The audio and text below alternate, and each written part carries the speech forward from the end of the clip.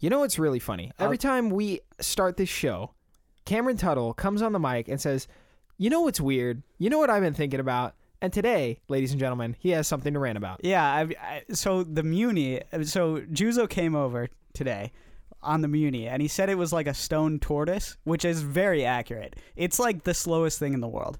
It's seriously, I hate it. I hate the Muni that goes by my house. What? That's it? Yeah, that's it. Usually you go for like half an hour longer than that. Yeah, I know, but I'm just done. I'm done with the Muni. And with that, ladies and gentlemen, talking about things that are obnoxious and annoying. Your tax dollars gone to work. This is Everything Comes From Something, episode 35. My name is Isaac Ransom. Is it 35? Yeah. I'm Cameron Tuttle. And we have a special guest, Juzo Greenwood, joining us again. Our residential music, not music. No, cinema, yes. Cinema expert. You know, Hello. technically, hold on. Give me some credit here. I'm technically an expert. I've got a bachelor's degree. That's true, yeah. I got a I'm bachelor's. not but a college dropout. I got a bachelor's degree in filmmaking. Yeah, I Cameron do. Tuttle. That's, I do. that's what's going to be written on your grave. Ladies and gentlemen, this episode is about the postmortem of the 2018-19 Oscars. 91st Academy Awards. Thank you very much, Juzo. I don't know what that means, but it's a TV show that airs with a lot of advertisements and talking about, you know, how Mercedes listened and also how there are movies that you should go see, and they were all selected by white males who are very rich, so... Actually, that's not true anymore. They've got a lot of diversity. Are we going to talk about the diversification of the Academy, or is that... That was what like we 2 wanna talk years about? ago. This is old news. Let's just bite the Yeah. bullet. How long have the Academy Awards been around? 91 years. years. 91 years. I think it's Hence the 91st Academy Awards. I think it's literally in the name. Yes, sir. With that, what was the first movie to win an Academy Award? Wings, 1927. Well, it's a little bit of a trick question, actually, because Wings won Best Motion Picture, but actually Sunrise won another award they had called Best or Most Artistic Film. But they got rid of the artistic film, and now they just give it to movies like Wings. Let me just put it out there for you listeners. I'm not a movie expert, so I will try to interpret what these geniuses have to say about films That's a bit of a through stretch. the form of audio.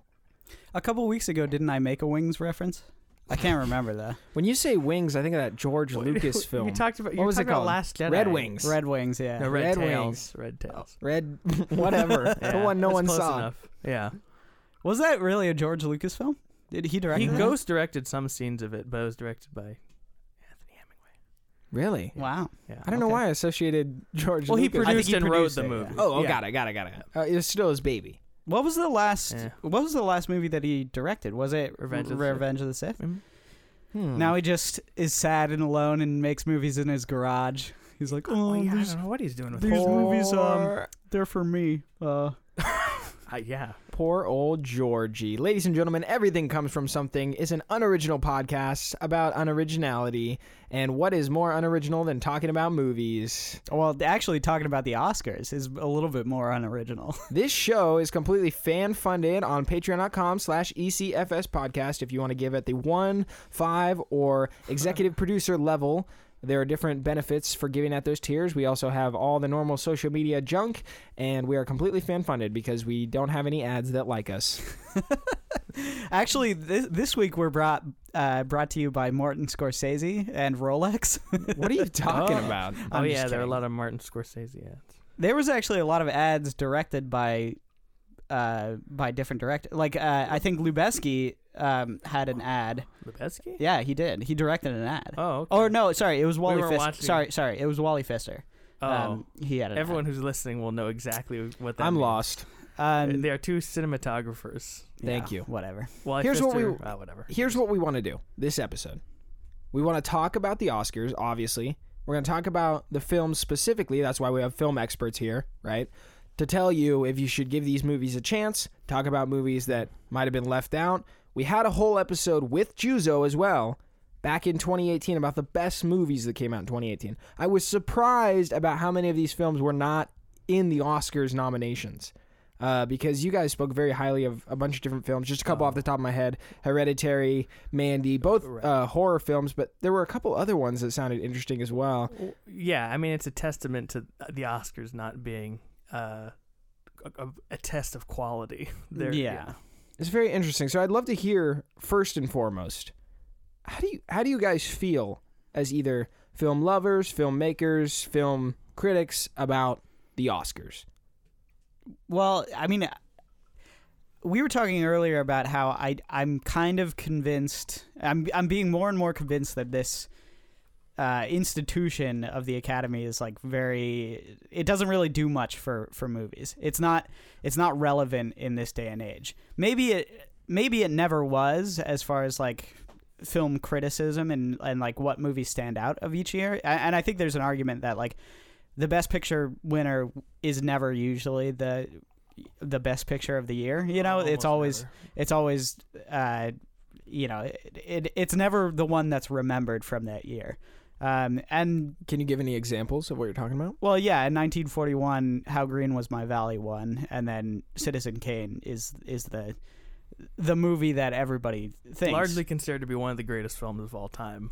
I've never seen Citizen Kane. Yeah, I mean, it's worth seeing. Just last episode, Juzo, Cameron and I were talking about how he would love to sit down with me and expose me, make me lose my virginity to certain films. He told me about that. I thought that would be a really nice idea to pick like a variety of different kinds of very out there movies. Yeah, I don't know what we're going to call that particular show, and I don't necessarily want to do it just with movies. I also want to do it with video games because we've been talking about BioShock a lot. Yeah, for sure. Because I've never played BioShock, but I feel like that is a really interesting idea we should do, and someone will probably rip it off before us. Yeah, maybe. But no, I think I would like to show a lot of the movies that I was shown in like film school. Like Monica Mana. I hate that movie. I would never inflict never that. Wish Monica Mana upon anyone. No, I wouldn't. What is that movie? I would like to watch the movie called Queen of Hearts though. It's very weird. Did you like that one? I sort of. Okay. But it's very hard to watch. It's very hard to find. Mm-hmm. But in any case, yeah, I'm sort of convinced that the Oscars don't really have any clout in this day and age. They're kind of like, what other award shows are important? Do we have some sort of statistics on the numbers? That like how many people watch? Yeah. I could look it up. They're increasingly dropping. I mean, last year was the least watched show of all time. This year, I think it upticked a little bit. But, I mean, when you can just watch the highlights online, why would you spend unless you're really like intensely obsessed with movies, and even if you are, I mean, it's not a measure of quality, so why would you subject yourself to 3 hours of mediocre or sometimes good movies? But wait, it's 3 hours long? It's like 3.5. This one was shorter than most of the time. Yeah. How long was this one? 3.5 hours. Are you kidding me? Yeah, No. it's a long I watched the last half of it, I think. And I remember just thinking, wow, there's got to be a commercial break after everything.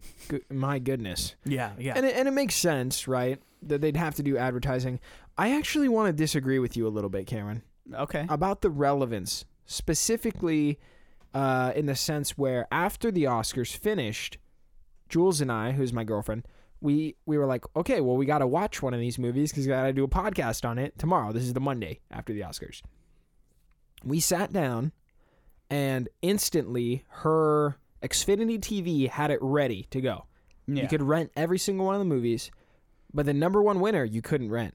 You had to buy it. And I was like, this is an interesting monetary practice. But I think that's just called capitalism. I don't think that's necessarily because the Oscars are relevant. I mean specifically for does this movie equal the best movie of the year, or like is this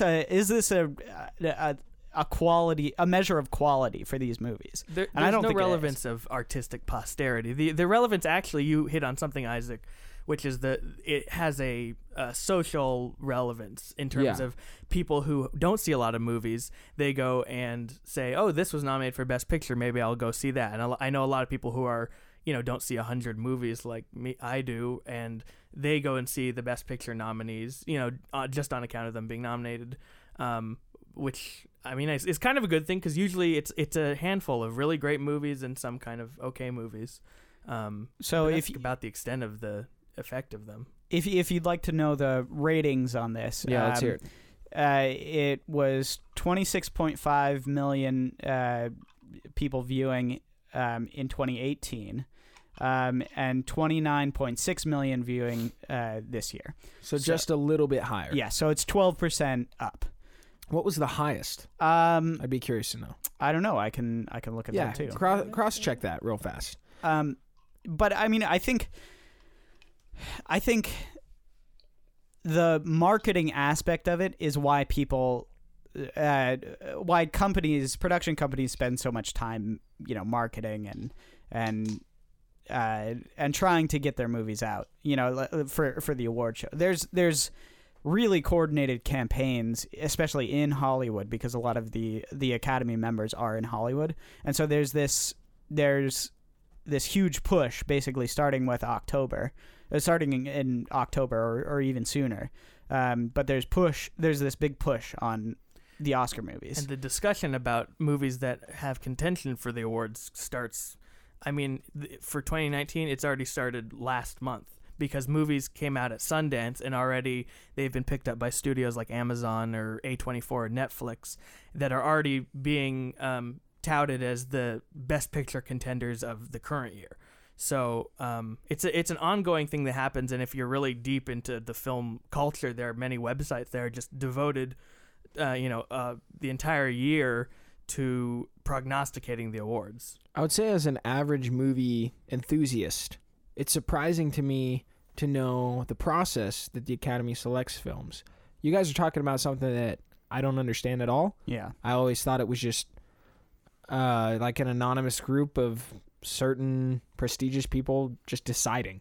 Well, it's peers. It's the people who make the films. I mean, that's why they don't give it to adventurous movies, because there's a jealousy that comes with it.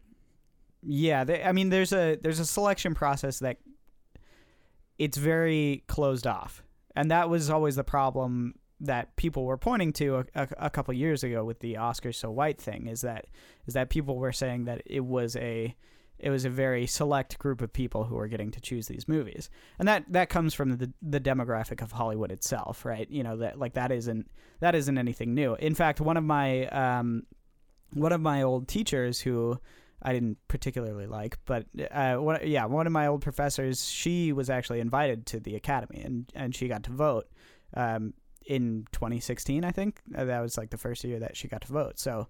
It's an interesting selection process. We should talk a little bit more about how they choose the best picture winner, because it's very, I don't think it's very smart. I don't think it's a very good way to determine how you pick the best movie of the year. It always gives it to sort of the least offensive movie, or the movie that's kind of in the middle of the range. But just on as far as numbers go, the highest rated Oscar was in 1998 with 55.25 million viewers. Wow. So what won that year? Oof. Titanic. Titanic, yeah. Mm-hmm. Oh, Highest grossing movie of all time. Makes sense. Yeah, I guess so. What's with that film? I never seen it. People I don't know. love it. I don't haven't really seen like it either. Yeah. I just it never looked that good. It's like 4 hours long. Yeah. Yuck. Speaking of long movies, Lord of the Rings is long, and Lord of the Rings stars Viggo Mortensen, who Mortensen. Morton whatever. Mortensen. Like I said, enthusiast. I'm not an expert. Viggo Mortensen, and he stars in Best Picture, right? Wow, that was a great transition. You like that, huh? Yeah. So Green Book won Best Picture this year, which like I said it's a very like middle of the road movie. It's not the best out of the nominees. It's definitely not the best of the year, but it's very like feel good and conventional as far as I'm concerned. Like it's a very conventional Oscar picture. What are the nominees? So the nominees were Black Panther, BlacKkKlansman, Yeah, I never want to hear you insult the way I dictate my words ever again. Black Panther, Black Klansman, Bohemian Rhapsody, The Favorite, Green Book, Roma, A Star Is Born, and Vice. Honestly, like, from what you guys have told me and from the ones I've seen, not a great list. Oh yeah, no. This year is, I think, in particular, they went with in a year where there are a number of really great movies. I would say almost none of the really great movies that I liked made it into the nominees. Usually, like, I'm looking at past years, you get, La La Land, Moonlight, Arrival, Manchester by the Sea, like all 4 in one year. Yeah, that's Or a Dunkirk, great Darkest Hour. But this year, I thought Black Klansman was great, but the others were sort of from a range of, like, I really liked them to, pretty good or okay. Nothing to really call home about. Yeah. And I would say none of the defining movies of the year are in this list. Well, I'm curious. Maybe Black Klansman is the only I would one. say, Yeah. I'm curious. What, besides Black Klansman, what are the defining movies of this year? I know we touched on it in our 2018 movies. Well, that's a little bit of. I mean, are we talking about defining as in the best, or like the movies that are the most culturally significant? I would Because say Black Panther would be up there. Yeah. If we're talking about cultural significance, I guess you'd say. Here's what I would Infinity War say. as well. Here's what I would say. Your personal picks. I don't care about the cultural stuff. Oh, okay. Well, I mean, my personal pick is obviously The Death of Stalin, but I think Widows should be up there as far as the best movies of the year. Yeah, Widows kind of fell out of the conversation because it just didn't do a lot of. It didn't do that well at the box office. People didn't seem that enthusiastic about it, and which is weird because it's by a director whose last movie won Best Picture. It's 12 Years a Slave. Yeah, you guys were really crazy about Widows when we were It's an talking amazing about movie. it. Yeah, and 12 Years a Slave is like the best Picture winner of the last 10 years, I would say. I would agree. So that one sort of fell out. First Reformed was kind of like on the cusp of maybe making it in, but it only got nominated for screenplay. Paddington 2, Mission Impossible, Blind Spotting, nowhere to be found. So there's a lot of stuff. What's Blind Spotting? Blind Spotting is an Oakland indie movie. Oh, okay. It's very small, so I didn't expect it to, I didn't get anything, but yeah. But it is one of the better movies of the year for sure. Yeah. Mission Impossible not nominated for anything? No, not even special effects, which is surprising. Yeah. And there's no stunt award, which is something that people have been talking about, maybe adding in, which would be nice. And they had some freaking like singer songwriter award. Well, yeah, they always have that. Best original song. Yeah, that surprised me. Really? I was surprised that Lady Gaga won that. I was like, wait, oh, that was a great song. am I not at the Emmys? Like, I was so confused. Yeah, they've that's normal. I mean, they've done that always from the had beginning. Yeah, best original song. I mean that which makes sense too, because there's a lot of movies that incorporate original music and they have a best instrumental score and a best song category. That's the traditional. That makes me glad to hear they have a composition. Yeah. And I mean, I think I don't know what. Well, hold on. I was going to say also about what was nominated is that it sort of speaks to the fact that, and what was snubbed, it speaks to the fact that there's kind of a very narrow target of what constitutes a Best Picture nominee. Like, they tend to avoid, a smaller movie doesn't have a chance because they don't have the means to launch a massive campaign like these bigger studio movies. So something like Blind Spotting falls out, but also something that seems maybe too frivolous or too mainstream, like Mission Impossible or the last couple Star Wars movies, or even Paddington 2, or Pixar's movies almost never get nominated, even when they're great. They sort of have a condescension against mainstream movies. Black Panther is the exception to that, I think, because it sort of crossed into the like more like social relevance sphere this year, so that meant it had a chance to jump in there. But generally speaking, it's movies that have a sort of a social importance, but are not. They have to be a certain level of production value. Just to touch on Black Panther, did that win anything? Yeah, it won Best Score, and it won Instrumental Score, and what did it else win? Production design, costume design. I like costume design. Yeah. I don't know about production design personally, but soundtrack is interesting because I've seen that movie 2 or 3 times now, and the soundtrack I would think would fall into the best like songwriting, because No, it no, has no. so many featured rappers on it? No. It's the score, which is written. It's know. the African music, which plays throughout the movie. Yeah. By Yeah. Ludwig Göransson. Really weird. Why? I don't know. Like I find it interesting. There was one moment in the movie that the soundtrack stuck out to me, and it was after spoilers, who's the villain in it? Killmonger. Killmonger takes over Wakanda, and there's this moment where the African music clashes with a modern like Hip hop beat. Mhm. rap trap, Yep. and I was like, that is cool. Yep. It's a very good. It's a very good It's part a fantastic of the score. No, the whole movie is brilliantly scored. and it's a great part of the movie, I would say. And I don't think the score is like amazing, and I think compared to the other scores that were nominated this year, Oh yeah, if we're gonna get into that, then yeah, Black Klansman had an amazing score. If Beale Yeah. Street Could Talk had an incredible score. But I'd say Black Panther is in the top 5 scores this year. I mean, it really. sure, yeah. There's a lot of scenes where the music really powers, like the waterfall fight, or the scene where T'Challa returns to to Wakanda at the end of the movie. Yeah, It's yeah. very integral to the movie. I would say that the soundtrack is better than most Marvel films. I'm just surprised it won. Definitely, yeah. I'm just surprised it won best. It is probably the best Marvel score, actually. Yeah. Yeah, I would say that. Disregarding the fact that Guardian's score is basically just soundtrack. Sure, Yeah. yeah. Well, I mean, I also think The Favorite was an incredible score too, but it didn't. Well, get it's a not. nod. It's not scored. It's all Bach music. It's Hold- not. Oh none yeah, of it's original. Well, yeah, I so. guess that's true. Hold yeah. on a second. Yeah. Avengers came out this year. Yes, it did. Not a mention, huh? No, Visual it won. effects It won. nominee, but didn't win. Oh yeah, yeah. Wait, First what Man won? Oh yeah, First Man, which is deserving. Visual effects of Infinity War, I don't really think. Had I don't that think very that good visual effects. I don't think Infinity War had good visual effects either. Yeah, that's kind of Yeah. ugly, honestly. But I will say, was it nominated for a soundtrack? No, Yeah. That surprises me, because Infinity War was the first Marvel movie after Black Panther where I also noticed the soundtrack.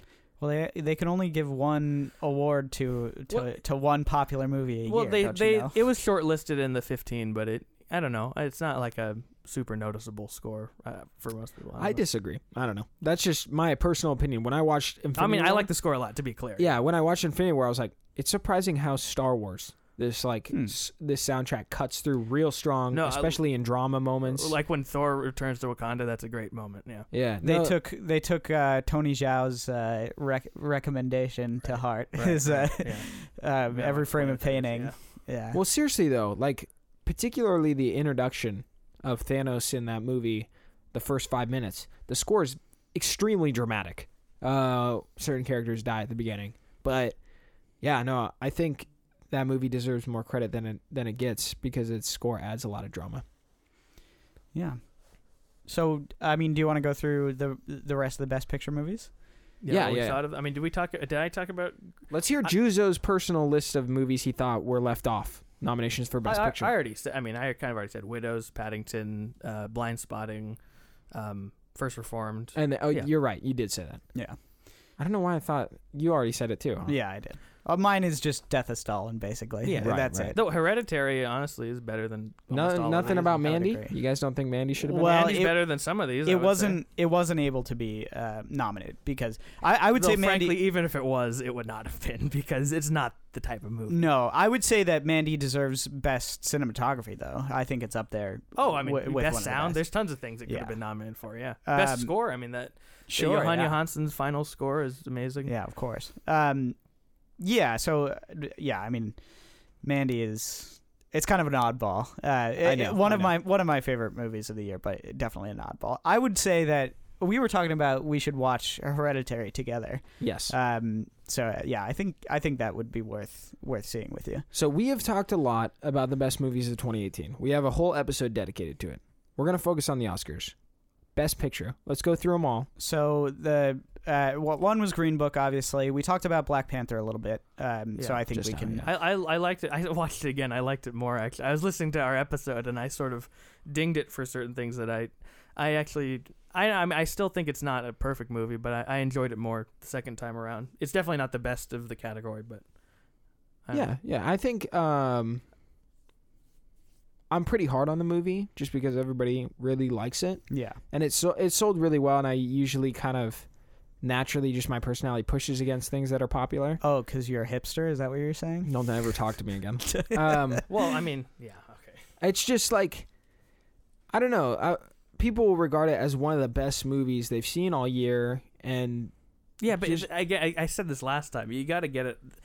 People, their opinions are moronic. I mean, think about half the population. I guess that's where my you know. frustration comes from. So I usually just shout out against most things. Yeah, and it's like, don't let these morons dictate your opinion. I mean, Well, it doesn't. And I would say that Black Panther strives to do so many cool things that it never fully commits to, and that's where I think most of my frustration comes from.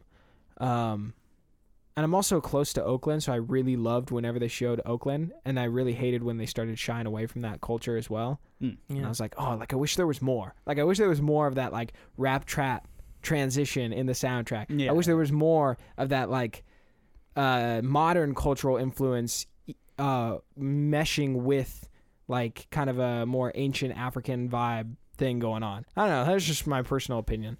So I think I'm hard on it naturally. I don't know. Any more thoughts on Black Panther? Oh, I just liked how they, the second time around, I think knowing what Ryan Coogler was going for the movie in terms of being about this person who's sort of coming into questioning his entire culture and his entire upbringing, and his father who he looked up to, and realizing he's not a perfect person. I was sort of moved by that kind of journey he goes through, and the flaws of the movie, we're still there. There's certain things in the third act of the movie, like twists and turns, that I think could have been, smoothed out a little bit. But overall, I don't know. It hit me in a different way. I think seeing it in the theater with such anticipation, I think you're right about that. It does kind of make you automatically a little bit reserved. But just seeing it at home, I liked it more.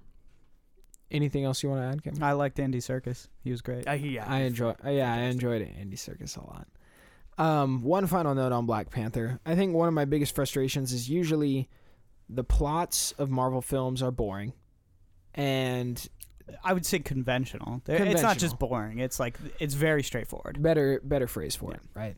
Conventional, and usually the personality of the hero carries the film.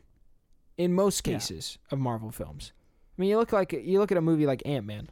There's nothing special about Ant-Man. There's nothing special about Ant-Man 2. I'm beyond frustrated with Ant-Man. But I got to give it to Paul Rudd. Even though I don't like him too much, he does capture the moment on his screenplay. He has a personality he brings to it. I just didn't feel that with King T'Challa. Even though he has a great story, like he has an unconventional plot and basically journey throughout the movie, I just never connected with his character. I actually connected with the villain more than, well, I mean, not his full like evil plan, but like I connected with his story more. Like he had more heart. Yeah. And it could be due to the fact that, what's the actor who played Killmonger? Well, Michael B. Jordan, yeah, he has a very charismatic presence. Michael B. Jordan is like, he's very sympathetic too. He's very easy to connect with right away on screen. Yeah. I just didn't feel that with King T'Challa, and that's probably one of my takes against it. Well, which is interesting because it's kind of a take it or leave it. Marvel has a kind of take it or leave it attitude with that sort of thing. It's like one character will be really well fleshed out, and then another will be just not at all. The protagonist will be, the person that you really care about and you invest in. You think like Iron Man or something like that character of Iron Man is what you're really there for, and I don't even remember who the villain is. Obadiah, how could you get it wrong? He's great. And then with a movie like Black Panther, it's basically all of your eggs are in the basket of Killmonger, right? Like I didn't care about T'Challa very much. So I just think, what if they switched actor roles? Where Chadwick Boseman was Killmonger? Yeah. But I think he works. I think Chadwick Boseman works well for the regal kind of presence, and I think Michael B. Jordan has more of the kind of crazy energy that you need for Killmonger. I agree with you. It's just something I was thinking about. Yeah. Well, let's move on to Black Klansman, because you did not like since the last episode, Isaac. Right. So we talked about Black Klansman on the last episode, and you guys piqued my interest to go see it. But I would be lying by saying that the marketing for the film didn't also influence my inspiration to go see it. Now, if you watch a trailer for BlacKkKlansman, it's very quippy, very quick, very well edited, and very charismatic. And so I expected a lot of that when I walked into the movie. And I would just say that my expectations were really let down when I watched the film. I found it very slow, kind of boring overall, and I didn't find it good. If you thought this movie was boring, wait till we watch Monica Mana. Oh, I was gonna say Roma, but we'll get to that. I don't know. I don't know what to say. I mean, I found the movie to be pretty fast moving, and the dialogue to have a rhythm to it. It certainly is a more serious movie than the trailer leads you to believe, and it's a little bit less thriller based. It's much more of a character study. It's much more about different personalities, I guess. But yeah, I mean, I think it's a great movie. Cameron, I think you liked it too a lot. Well, I don't really have a filter for things that are boring, like movies that are boring, specifically because film school has just entirely beaten that out of me. Like the idea that like a slow paced movie is gonna, like, I've had to convince myself, and I do mean convince myself, to like appreciate things about slow movies, and I mean like really, really slow movies. But I wouldn't say that Klansman is. Roma fits in that category, but Klansman is not slow cinema. I don't think it is. Yeah, I think. I know the director. What was his name again? Spike Lee. Spike Lee has a very black and white approach to the story, and I usually appreciate more gray. And hold on. What do you mean by that? Specifically in his racial tension thing, there's not one white person in the Klans member that you like, right? Well, yeah, they're Klans members. I'm like, okay, great, they're evil. But nobody likes the KKK. Well, of course, but I think that, I mean, when you're dealing with people in the Klan, you do have a certain limit because the people who are in the Klan are kind of inherently unpleasant people. But I think even within that, and obviously Spike Lee abhors people in the Klan, he does show a certain variety of personalities, how there's certain people in there who are kind of just the dumb brooding types. I'm thinking the fatter guy, Paul Walter Hauser's character.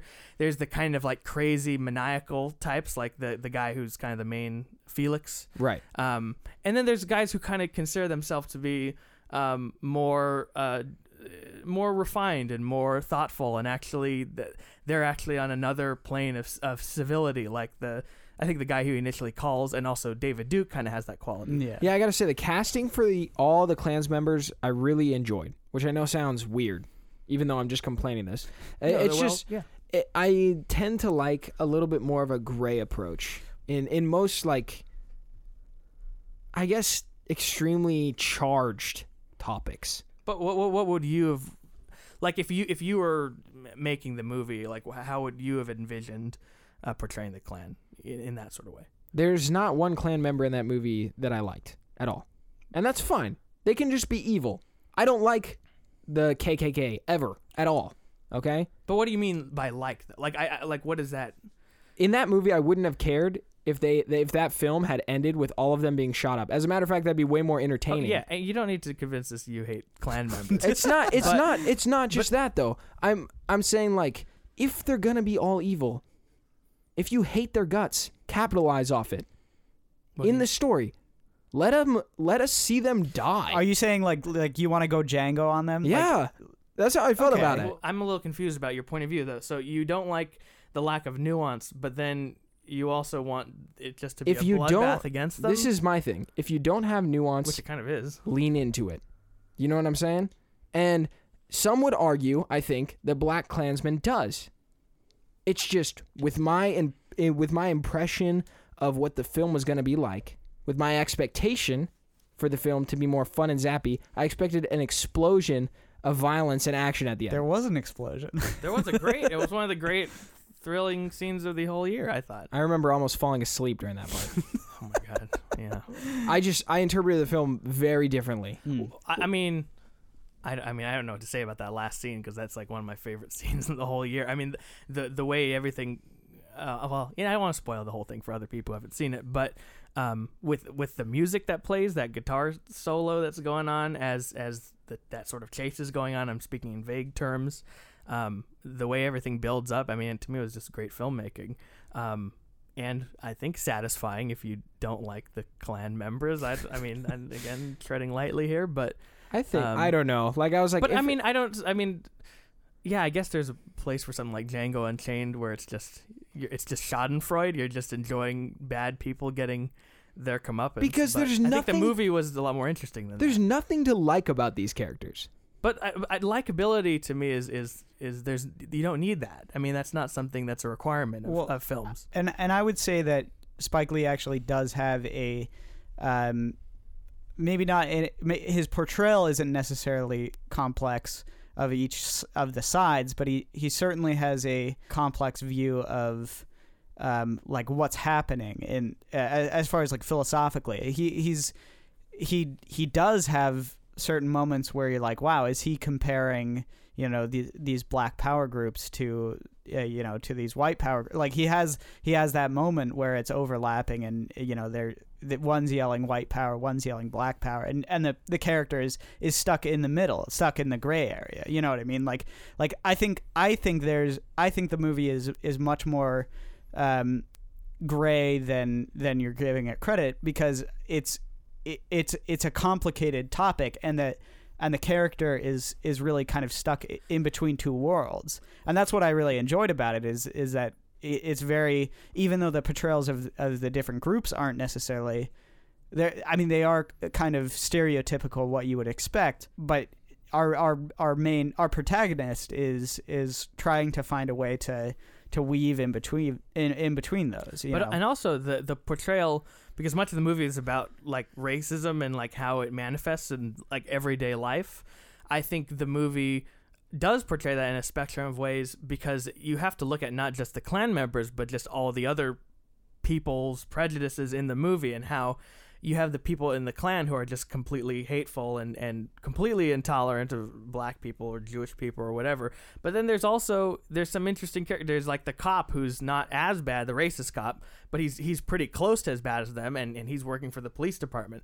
And then you have like the police chief who's kind of has a very callous attitude towards Ron's wanting to infiltrate the Klan, but he's not a hateful person. He's not nearly on the level of the Klan. And then there's people like Ron's partner and the other guy, Michael Buscemi's character, who are like completely nice people, but even they, there's that moment where they're talking about, he asked them why they don't report the racist officer, and they say, we have to stick together. And that's kind of even raises a little bit of a moral question about these cops who are trying to do the right thing, but they're also entrenched in not wanting to be a rat, not wanting to expel this racist officer from their ranks. I gotta say, as we're talking about it, you guys are convincing me more that the film is good. I'm glad. That's good. I do, I honestly appreciate your guys' argument for it. I'm just expressing that when I finished the movie, I remember thinking, well, that was kind of a waste of time. And Did you watch it when you were tired? No. Huh. I watched it really excited to watch it, actually. Because we talked about it on the show, right? Yeah. And honestly, I think maybe I just had bad expectations for it. Yeah, maybe. I mean, that's why I have a policy of not watching trailers, just because yeah. And I adopted this policy after watching the Star Wars Force Awakens trailer over and over again before, in anticipation of the movie, and then being distracted by that. You're looking for movie. the shots. Yeah, exactly. And so now I go into movies with no expectations, because I think it's a unadulterated way to accept a movie. But I don't think that's a possible thing to do. I mean, I do it frequently. I don't believe you. And he goes to a lot of movies. I don't believe you. You know why? You don't believe me that You have no expectations watching any film. Oh, no, of course he has no. expectations. Well, but here's the thing, is that you you have expectations, but once the movie starts, you kind of have to leave them at the door. And that's kind of a hard thing, because I think with Black Panther, for example, that was a movie where maybe my expectation was different when I was watching the movie. And that's why sometimes watching the movie a second time, when you know what the filmmaker is going for, like maybe, I don't know if you want to watch it again, Black Klansman, but maybe knowing now what kind of movie he's aiming for, you might like it more. I mean, I had that experience with the movie Interstellar, which that was a movie Christopher Nolan's Interstellar. I avoided the trailers completely for that movie, and then when I saw it, I was kind of like, I liked it, but I wasn't that crazy about it. And then it was seeing it again where I was like, no, this is actually like an amazing movie. So you have to kind of I don't know, you have to let go of certain things with the trailers. I don't know what else to say. Well, I appreciate your guys' insight. I mean, I think maybe I should revisit it, because when you guys are quoting certain lines and ideas, maybe I was just frustrated that it wasn't. I think that's what it was. I was frustrated it wasn't living up to what I expected. But that's a hard thing to judge a movie on, right? Like that's why I try not, as much as I can, not to go into a movie with certain expectations. And I would say you did that with Roma too. I would say that elevated expectations. Yes, yeah. Well, yeah, the first time I saw it, I guess. Well, some movies, it's just if it's a big director I like, I'm gonna have high expectations. But I saw that again, I still don't like it. But we'll get to that. Well. But yeah. Sorry. I mean, it's an interesting thing to consider, right? When you're walking into a film, and I think some sort of disease that I suffer from is walking into a movie knowing it's an art film and being excited for that. And Cameron and I have talked about this specifically. Art films tend to lean towards like, what's the right word? They're usually extremely explicit at random moments. And I know to maybe you guys who see a lot of movies, it doesn't shock you anymore. But to me, who's interested in opening up and exploring more artistic films, I prepare myself to experience like those explicit moments in said movies. When I sit down to watch an art film, I'm like, I already instantly have an expectation to experience something different, right? Yeah, and often art films like lean into the grotesque. I would say that's the entire career of oh man, what's his name? Whatever. No. Panos Cosmatos. No. Ari Aster. Oh my gosh, stop. What's his face? Into the Gaspar Noé. Yeah. Oh. That's like the entire career of Gaspar Noé. That's like what he's built his career on. Is like leaning into that grotesque explicitness. I want to be clear. I'm not like advocating for some sort of desire to experience that grotesqueness, but I am saying that some films have that grossness and are still incredible, and they use it in a very tasteful way. Yeah. Did Klansman have that really though? I mean, it didn't. Yeah. That's why I was also confused, right? It wasn't. Do you just mean do you mean violence by explicit, or do you just mean like shocking qualities? None of the movies shocked me. It was also felt like my best feeling to explain Black Klansman was just meh. That's how I felt about it. Just meh. Nothing really stood out to me except for the last shot, which I know Cameron doesn't necessarily enjoy because I know it was some specific film niche thing. Well, we can talk about the ending because everyone knows. Are you talking about the last shot with the cross or no? With the... No. I know you know what scene I'm talking about. You're talking about the last the last shot in the hallway. Yes. Yeah. The tracking shot. Yeah. Signature Spike Lee shot. Yeah. So you like that shot? Well, I mean, that was the only thing that stood out to me as. Well, that's the only part where it deviates a little from like reality, I guess. Yeah. I mean, it's not a very it's not like an experimental movie. It's a pretty straightforward in its craftsmanship. Who's the guy that plays David Duke in it? Topher Grace. I freaking love Topher Grace. He's really good. He's really good as David Duke in the movie. He is. Yeah, he's just so hateable. There's something about his ingratiating and punchable face. Man, that's funny. Dude. I like that was the one thing that I was like, friggin' Topher Grace, dude. I love hating him. I think we should move on to Bohemian Rhapsody. Okay. I will say I didn't see it. This is the only best picture movie I didn't see. So I will say last thing on Black Klansman. Oh sure. That was fully just my raw opinion. and I Like would just watching it, right? yeah, just watching it, just Yeah. sitting down and watching it.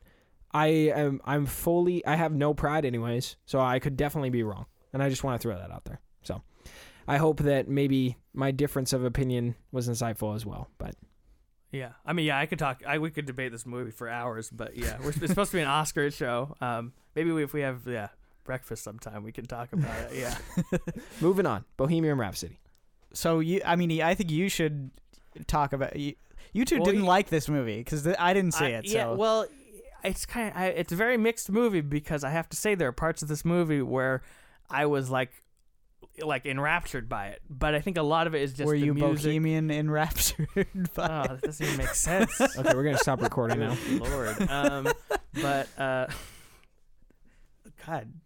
It's a moment of silence Stop for laughing that in the pun. mic. You're like peeking it beyond Earth. That was dude. a The funny- aliens You've can hear destroyed you. my That was- train of thought. That was a funny pun. Come Here's on. what I'll say. What you were saying, Juzo. The music. I mean, it's the music that gets you. Like that opening where the music is playing and they're preparing the Live Aid show. I was like, oh wow, I almost cursed.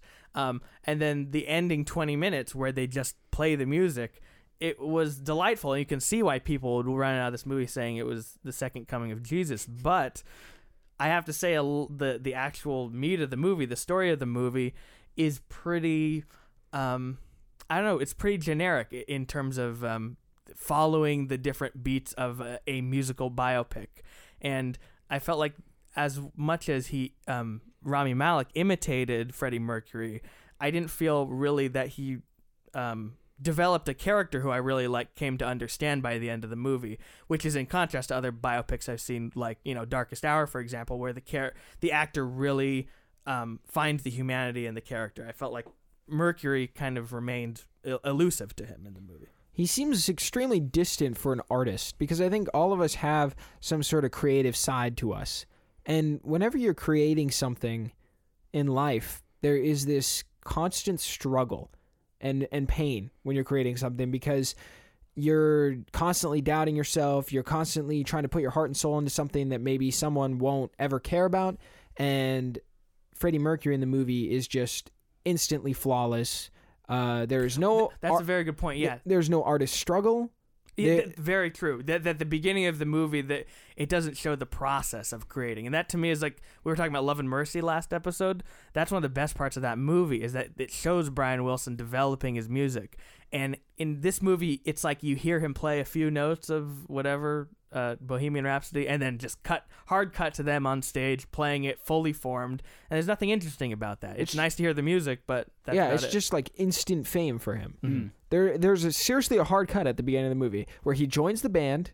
Yeah. It cuts. Yep. They're on the middle of the road with a broken down van, and one of the character just tells you, well, we've played every show in Britain or something like that. And it seems, this movie won Best Editing, by the way. I couldn't believe it. It was like ridiculous. yeah, and he's like, and it seems like it's time for us to go bigger.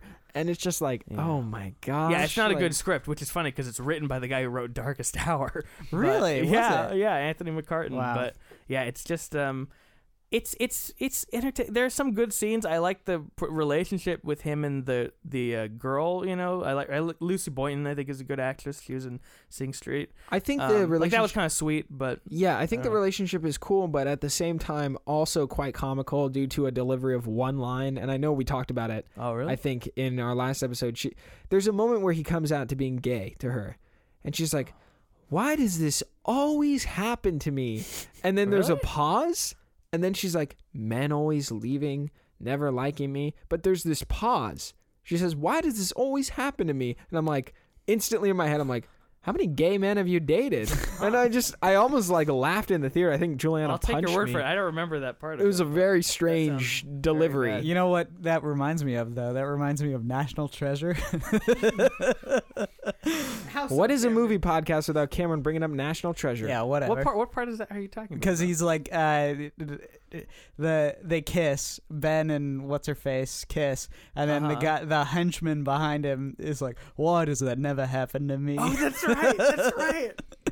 Uh, Oh my god! Wow, that's a great movie. Yeah, Bohemian Rhapsody. I don't know. I mean, I'm sounding more harsh than I think I was when I watched the movie. There is not enough Yeah. credit. There is plenty of credit. Literally, the only credit the movie gets actually is to the musical performances. They're quite. Yeah. They just encapture energy. I don't know what it is. Like, it was exciting to watch it on the big screen. I saw it in a really big theater with Juliana's parents, right? They were like, you got to come see this movie.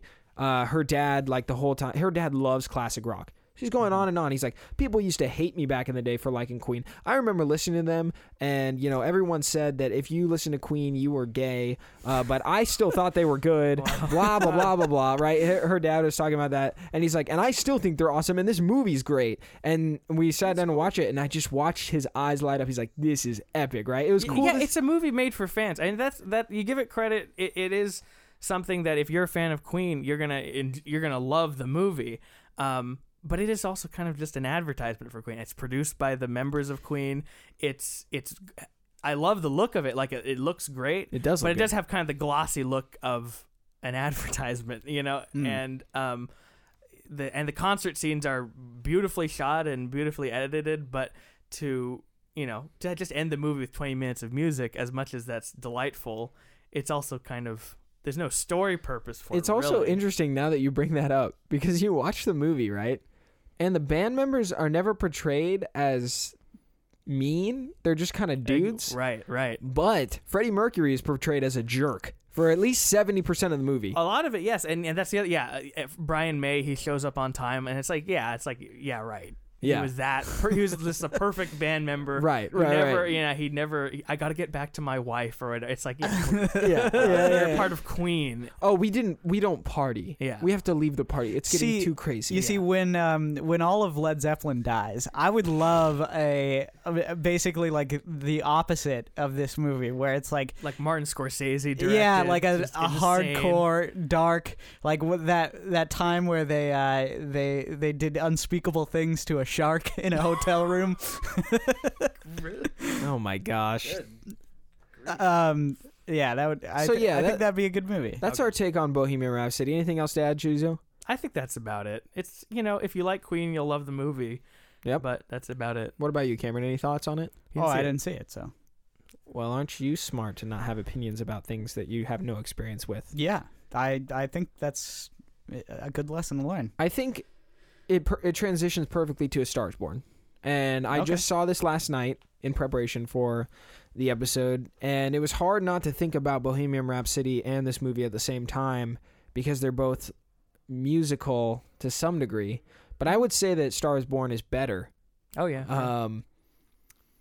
One of the things that popped out to me a lot was the convincing performances by Lady Gaga and Bradley Cooper. I was actually really shocked about how good Bradley Cooper was in the movie. Oh, now, yeah, he's amazing. I've never should have won last night. Yeah. I don't know, I just never have regarded Bradley Cooper as like a great actor. Have you seen Silver Linings Playbook? No. But he's great in that. And in American Hustle. I've always liked him. I just never thought of him as a good actor. But watching him in this movie as like a old country rock star who's like a drunk drug addict, I was like, this is really convincing. Yeah. Very, very well put together. My main complaint with the movie is that after the credits started to roll, although there was a lot of like emotion in the movie, I was confused on what to take away from the film. Don't be a drunk drug addict. Or just, what do you mean? Like a theme of the movie to take away? I mean, yeah, I did. I was a little lost on like what my takeaway was for it. Now I have to admit, I don't know. I don't really watch movies with a takeaway in mind. I mean, I'm watching. Well, if them it's for an the story, it's an Oscar nominee, I'm like, I better take something away from this. No, I disagree, because it's just storytelling, and you're just. I mean, I'm not just saying it's entertainment like in the Marvel sense, but it is just you're compelled by watching these characters, and you're seeing them grow and change, and you're moved by their story. I mean, I think the movie does have themes about addiction and about relationships and about the sort of artist struggle, I guess, but there's no like I wouldn't say there's a message to it, and if you were to ascribe the movie a message, it might not be a very positive one for reasons that I might I'm not be able to get I guess into for spoiler reasons. I'm not saying that it has to be a super clear message, okay? Because I think that they tackled a really interesting relationship, like almost like a celebrity relationship, which I don't think Yeah. a lot of people talk about, and I think it was interesting because I'm watching it with Jules, who is also a songwriter, and she's looking at me the whole time like, you better not be a drunk drug addict. And that was a really fun aspect of the movie. I will not lie. Like, we were making jokes pretty much the whole time because we're watching it. And I'm like, well, that's going to be me in 10 years, I guess. Who knows? Up on the Grammy stage. You know, grabbing my belt with the truck. No, Aw. but the scene of the Grammys, or the Emmys, right? It was an Grammys. Emmys. Grammys. It is the Grammys. What? Music Oh, awards. yeah, Grammys. Sorry. I get them all mixed up. The Grammy stage scene made me laugh a lot. I know it wasn't supposed to, but it did. I It was think kind I of a laughed really at dark it. scene. Yeah, I think I did laugh, but like in a, I don't know. It's like laughing out of embarrassment, I suppose. Yeah. Yeah. No, I thought it was like, overall the movie's good. My bias is that I didn't care for any of the music in it. I don't like country music at all, and I was definitely judging Bradley Cooper's guitar choices, and you know that because I play guitar, so I'm like, oh, a Gretsch, really? Green Gretsch, huh? Interesting. What is that acoustic guitar you're playing? I was judging his obviously fake guitar solos, but Yeah, you know no, that didn't. that too. I that was didn't- like, you know, it was fine. No, I mean, like, I think it's actually a really good movie. It's probably on the one of the better ones in this list. And I think it actually does have it has a convincing narrative structure. I think it's very, it hits notes that I didn't think it was gonna hit. You know, it goes into it explores very interesting and even, you know, dark places. And I was kind of expecting just a fun romp about, you know, two singer-songwriters who are, you know, I thought it was just gonna be a fun movie, and maybe they'll be like, oh, but do they love each other and blah blah blah, you know, like I thought it was gonna be a normal, regular, you know, That's kind romance of the biggest story. contrast I think it has to Bohemian Rhapsody is the grittiness of it, and Yeah. the fact that it has a very real feel. I think also just in the way it's shot as well. The way it almost feels like a documentary almost in certain, like the concert scenes and I don't know, it feels much more authentic and much more human than the characters in Bohemian Rhapsody or in a lot of other kind of, I mean, it stars more as a mainstream movie, but I felt more for those characters than most mainstream movies. Yeah, let me reiterate, the movie is really good. Like I really did like it. I'm just pulling out stuff that I noticed. Yeah. I mean, I can understand what you mean by like there isn't necessarily a guiding theme or any sort of like it's not a particularly deep movie necessarily. I don't think it was trying to be, and that's why I didn't need to take away anything. It's trying to tell a story of a person's rise and a person's fall. Yeah. And how they complement each other and how they affect each other. Sorry. Yeah. No, absolutely. And it does that very well. I think as far as what it tries to do narratively, it really hits it hits a lot of those things pretty squarely. I think I don't know. I don't think it's, I liked it a lot more than I was expecting to like it. That was kind of the thing that I took away. It was like, oh, I actually got invested into the story. I got invested in the characters. I felt for you know, where they were, and I felt for sort of the loyalty aspect of it, and the being there for someone who really is going through something rough, like that. All of those notes really hit for me. And so yeah, I thought it was a really good movie. Yeah. One of, like I said, one of the better of the Best Picture nominees, definitely. I really liked it as well. I think the first half is definitely stronger than the second half. Agreed. And that there's some like that first 30 minutes is just like so perfect, and there's the scenes really linger on the characters, and you really feel like you're living with them and getting to know them. Those long scenes with Lady Gaga and Bradley Cooper, going to the supermarket and sitting out there. It has this really kind of like time has stopped feeling to it. And the build up to the shallow sequence and the shallow sequence, the first time she plays on stage, I think is like one of the great scenes of the whole year. I mean, that was just an incredible scene. I mean, I love the song, but even if I didn't like the song, I think I would say that because it's just so well built up by Cooper as a director. But then it's like the editing gets kind of weird towards the second half into the movie, and it becomes the scenes become kind of more jagged. Yeah, and the characters seem to become more distant towards the end. That was my feeling. Yeah, there was something a little off about it. It's like scenes were getting cut off, or it's like the movie was chopped down from like 2.5 hours or so. There's something weird about it. I mean, it's not bad. It just wasn't as great as that first part. That first 30 minutes, you're totally right. Like there's the chemistry between Gaga absolutely and Bradley is just like wow. At the bar with the drag queens, and he's putting he's peeling her eyelashes off. I mean, such lovely, such a normal thing to do too. Yeah, exactly. Right? Yeah, so real, like you just in the moment. Yeah. The rest of it felt really weird. Towards the last half of the movie when she blows up, right?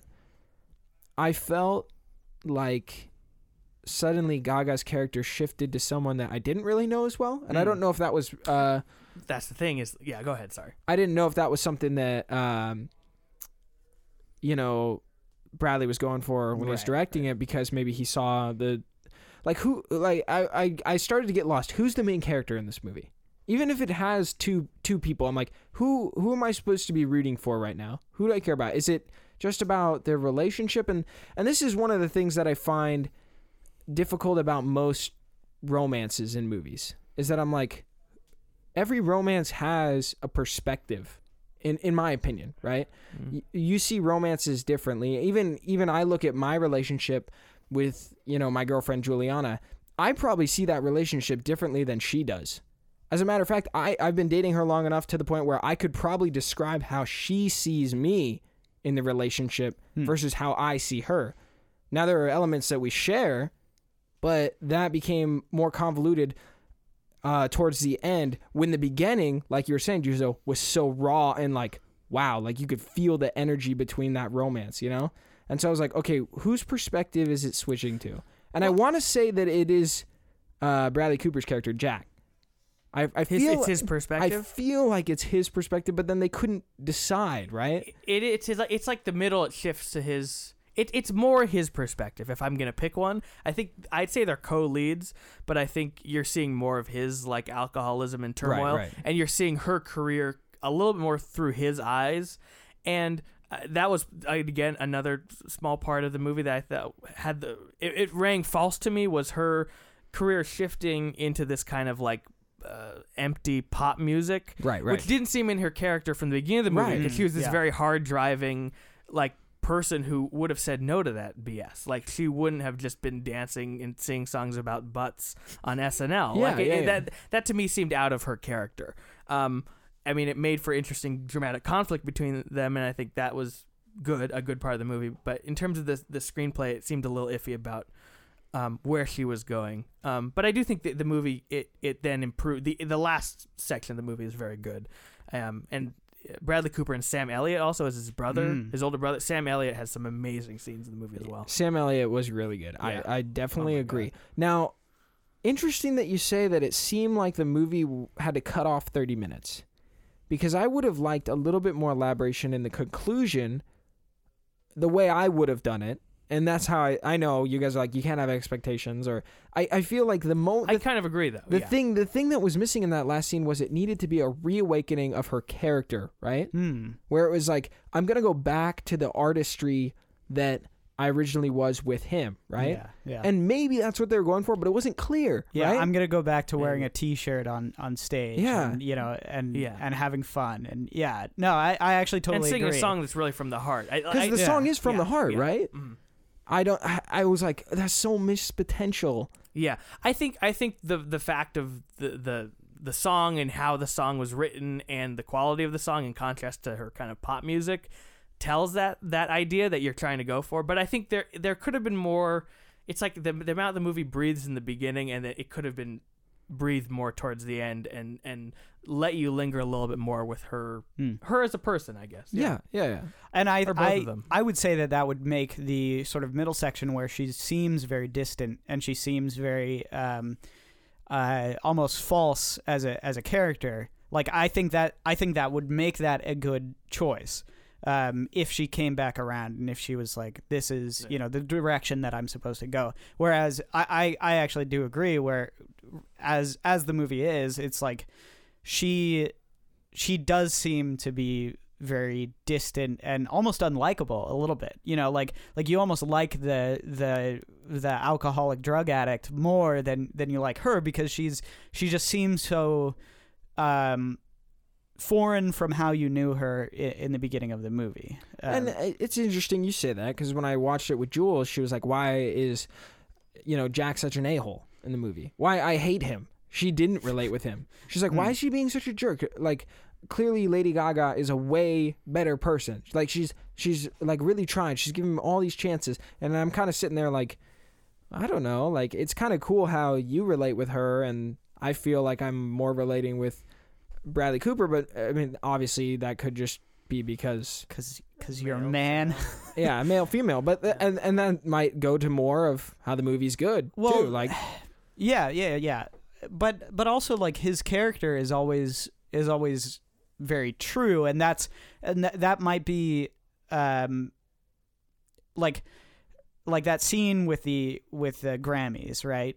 That is an honest portrayal of something so horrible and embarrassing that you can only imagine in your worst nightmares. You know what I mean? Like there's a certain amount of truth to that, because it's so like horrible that I connected with Jack in that moment, because it's just like, it's such an embarrassing moment. You know, it's so it brings out something in you that you're like, oh man, like I hope to never be like that. You know what I mean? I totally agree. One last thing on Stars Born. By the way, Cameron, we're at 1 hour and 6 minutes. Wow. I didn't even realize. I was we're like, hitting it out of the park. I was like, I wonder how long this episode is right now. Sorry, it's very interesting. Hopefully you guys are having a good time. Last thing on A Star Is Born. And this kind of goes to most romantic dramas. I was asking Jules this question last night. What is the deal with so many romantic comedies ending in tragedy porn, is what I like to call it. Romantic comedies? No, like romantic, or just romantic romantic movies. Dramas, right? Is like... there's like this better ending. I don't know. I mean, in my opinion, the endings, they gotta die. One of them's gotta die. You know. Oh, spoilers. Jeez, my brother hasn't seen the movie. I mean, I'm trying to think of other romance movies where they end. I mean, I don't know. Most great romance movies in my like One Day or like ones that have bittersweet endings, like the Before Sunrise movies. I don't know. It's more interesting to end your movie in a way that's a little. Just ending. I mean, like Singing in the Rain can pull it off, you know, like the camera flying into them, kissing with her becoming successful. But I don't know. That's sort of, especially nowadays, that's kind of, people see that as antiquated. It's difficult to pull that off without seeming saccharine. You know, exactly. It's like it's like there's an element of so sweet that it'll make your teeth hurt. I will tell you.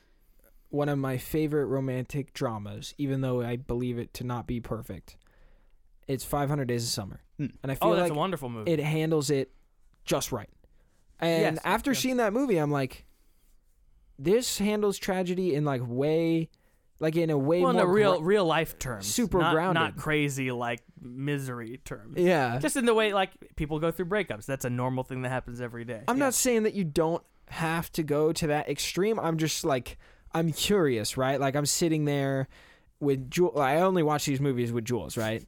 And she's like, "Oh my gosh, it's so sad," and I'm just like, "Dude, here we go again." Like usually when we start watching a romantic movie, we're just like, "Oh my gosh, this movie's so good." You know, she has cancer and so does he. And I was like, "Let me guess." the one that's getting better is the one that's gonna die first. And she's like, stop it, we haven't even got to the end yet. And I'm just like, I don't know, like at this point I'm just rolling my eyes. I hate that movie, by the way. The Fault in Our Stars. No, you should watch The Big Sick, because that's a movie where one of the characters spends most of the movie in a coma, but it actually has a happy ending. And that's not a spoiler because it's based on the lives of the writers. It's Kumail Nanjiani and his wife, her story. I'll have to check it out. I heard good things about it. You should actually watch Silver Linings Playbook, because that's one of the rare movies that is utterly depressing and horrible in the middle of the movie, but then comes out sort of that's with a light in the tunnel. So Jennifer Lawrence and Bradley Cooper. Yeah, it's a great amazing movie. Yeah. I hear. We've scrolled by that one a couple times. Jules is like, that's depressing.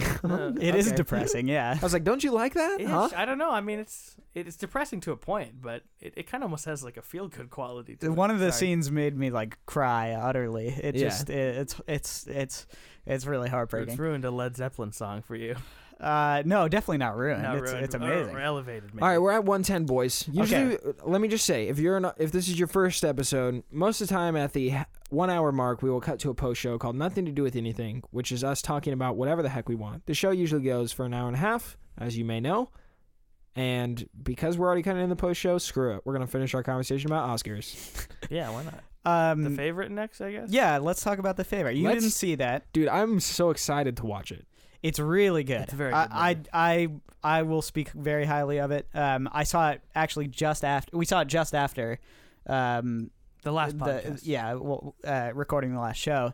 And yeah, it's really spectacular. There's something about it that's very like Game of Thrones-esque, which is the part that I really enjoy. It's like very it's a movie about conniving and trying to get power and influence, and it's very fun in that way. And Yorgos Lanthimos is like he's a great director, but he's also very weird, and I think he reins it in this movie a lot. I found it really exciting that the lead actress, the Queen character in that movie, won Best Actress, right? Mm-hmm, yeah, I was really excited to see that. Because when she walked on stage and started talking, it was kind of a train wreck of a... well, it was like a normal person, though. It was like a real person. But at the same time, kind of some of herself came... Like, some of herself also resonated with the character that I've seen in the previews for that movie. Yeah, absolutely. And I was like, now I'm even more excited to go see it. Because it seems like she would really fit the role of the Queen that she's portraying. She's incredible, yeah. In the movie, right? And it just looks like my kind of movie. I don't know. Like, something about it does seem fun, so I'm glad you said it was fun. It's very fun. It's funny you said he reigns in the weirdness, because that says a lot about him, because this is a pretty weird movie by standards of, it's not your normal starched period piece costume drama. Because if you look at the poster, you might think it's that, your typical Oscar movie, and it's really not. It's a very vulgar, crazy, really arresting, strange visuals in the movie. Like ultra wide, like very some fishbowl distorted lenses. Looks. Yeah, he is an incredibly weird filmmaker, but that's why I say he reins it in, because like in both of his other movies, everybody talks in a very like very strange way. Just completely flat delivery. All of the characters are like so out there, so weird. And you watched The Lobster, didn't you? Yeah, I just saw it. Yeah, I for some reason thought it came out this year because I'm stupid. No. So that's him. That's this director. Yeah. Did you like it? Mixed feelings. First half is much better than the last half. I very much agree. I think a lot of people thought that. I liked the duality of it, but we could get into that later. But this is a very, how it's very like everybody's flat, like talking flat, like the dialogue is very strange. It reminded me of like Napoleon Dynamite-esque, like a little bit. This movie has the same sort of humor. It's got the same sort of tone, but it's much more expressive. It's like delivered. Well, I mean, like I said, I do watch trailers, and from the advertisements, everyone is very, very loud and outspoken in the trailers. Very boisterous characters. Yeah, and they're very flamboyant too. Yes. And it's fun. It's just a fun movie. It's very like I left the theater being like, wow, that was Yeah, I didn't like think, grandiose. yeah, Almost. I didn't think it was the best of the nominees, but it's very well made. It's got to be one of the best directed of the nominees. Yeah, oh yeah, 100%. And also not just the visuals and the the performances, but the control of the tone of the movie, because it's very like broadly comedic, but there's also a serious edge to it, and he manages to juggle both those things pretty strongly.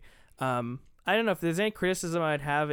I think the last like third of the movie, it kind of loses steam a little bit, and I think the character dynamic of the two women going back and forth for the favor of the queen can sometimes feel a little bit like repetitious, but I don't know. I don't have a ton of complaints about this movie.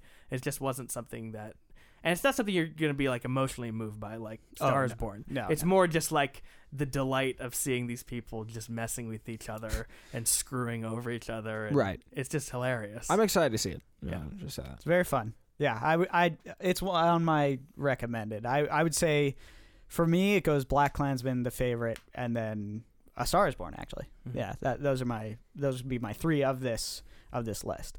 I say we should get into Roma and then just ditch Vice entirely, because Everyone, yeah. Just do a quick thing about Vice, right? Dick Cheney. let's do that first then. Okay, quickly. I mean, Cameron hated it. Ugh. I liked it okay, but I'm starting to doubt myself, because I saw it at one of these big screenings where the director was there and we were having a good time. I mean, I just enjoyed the kind of like weirdness of it, that it's basically an essay movie with reenactments.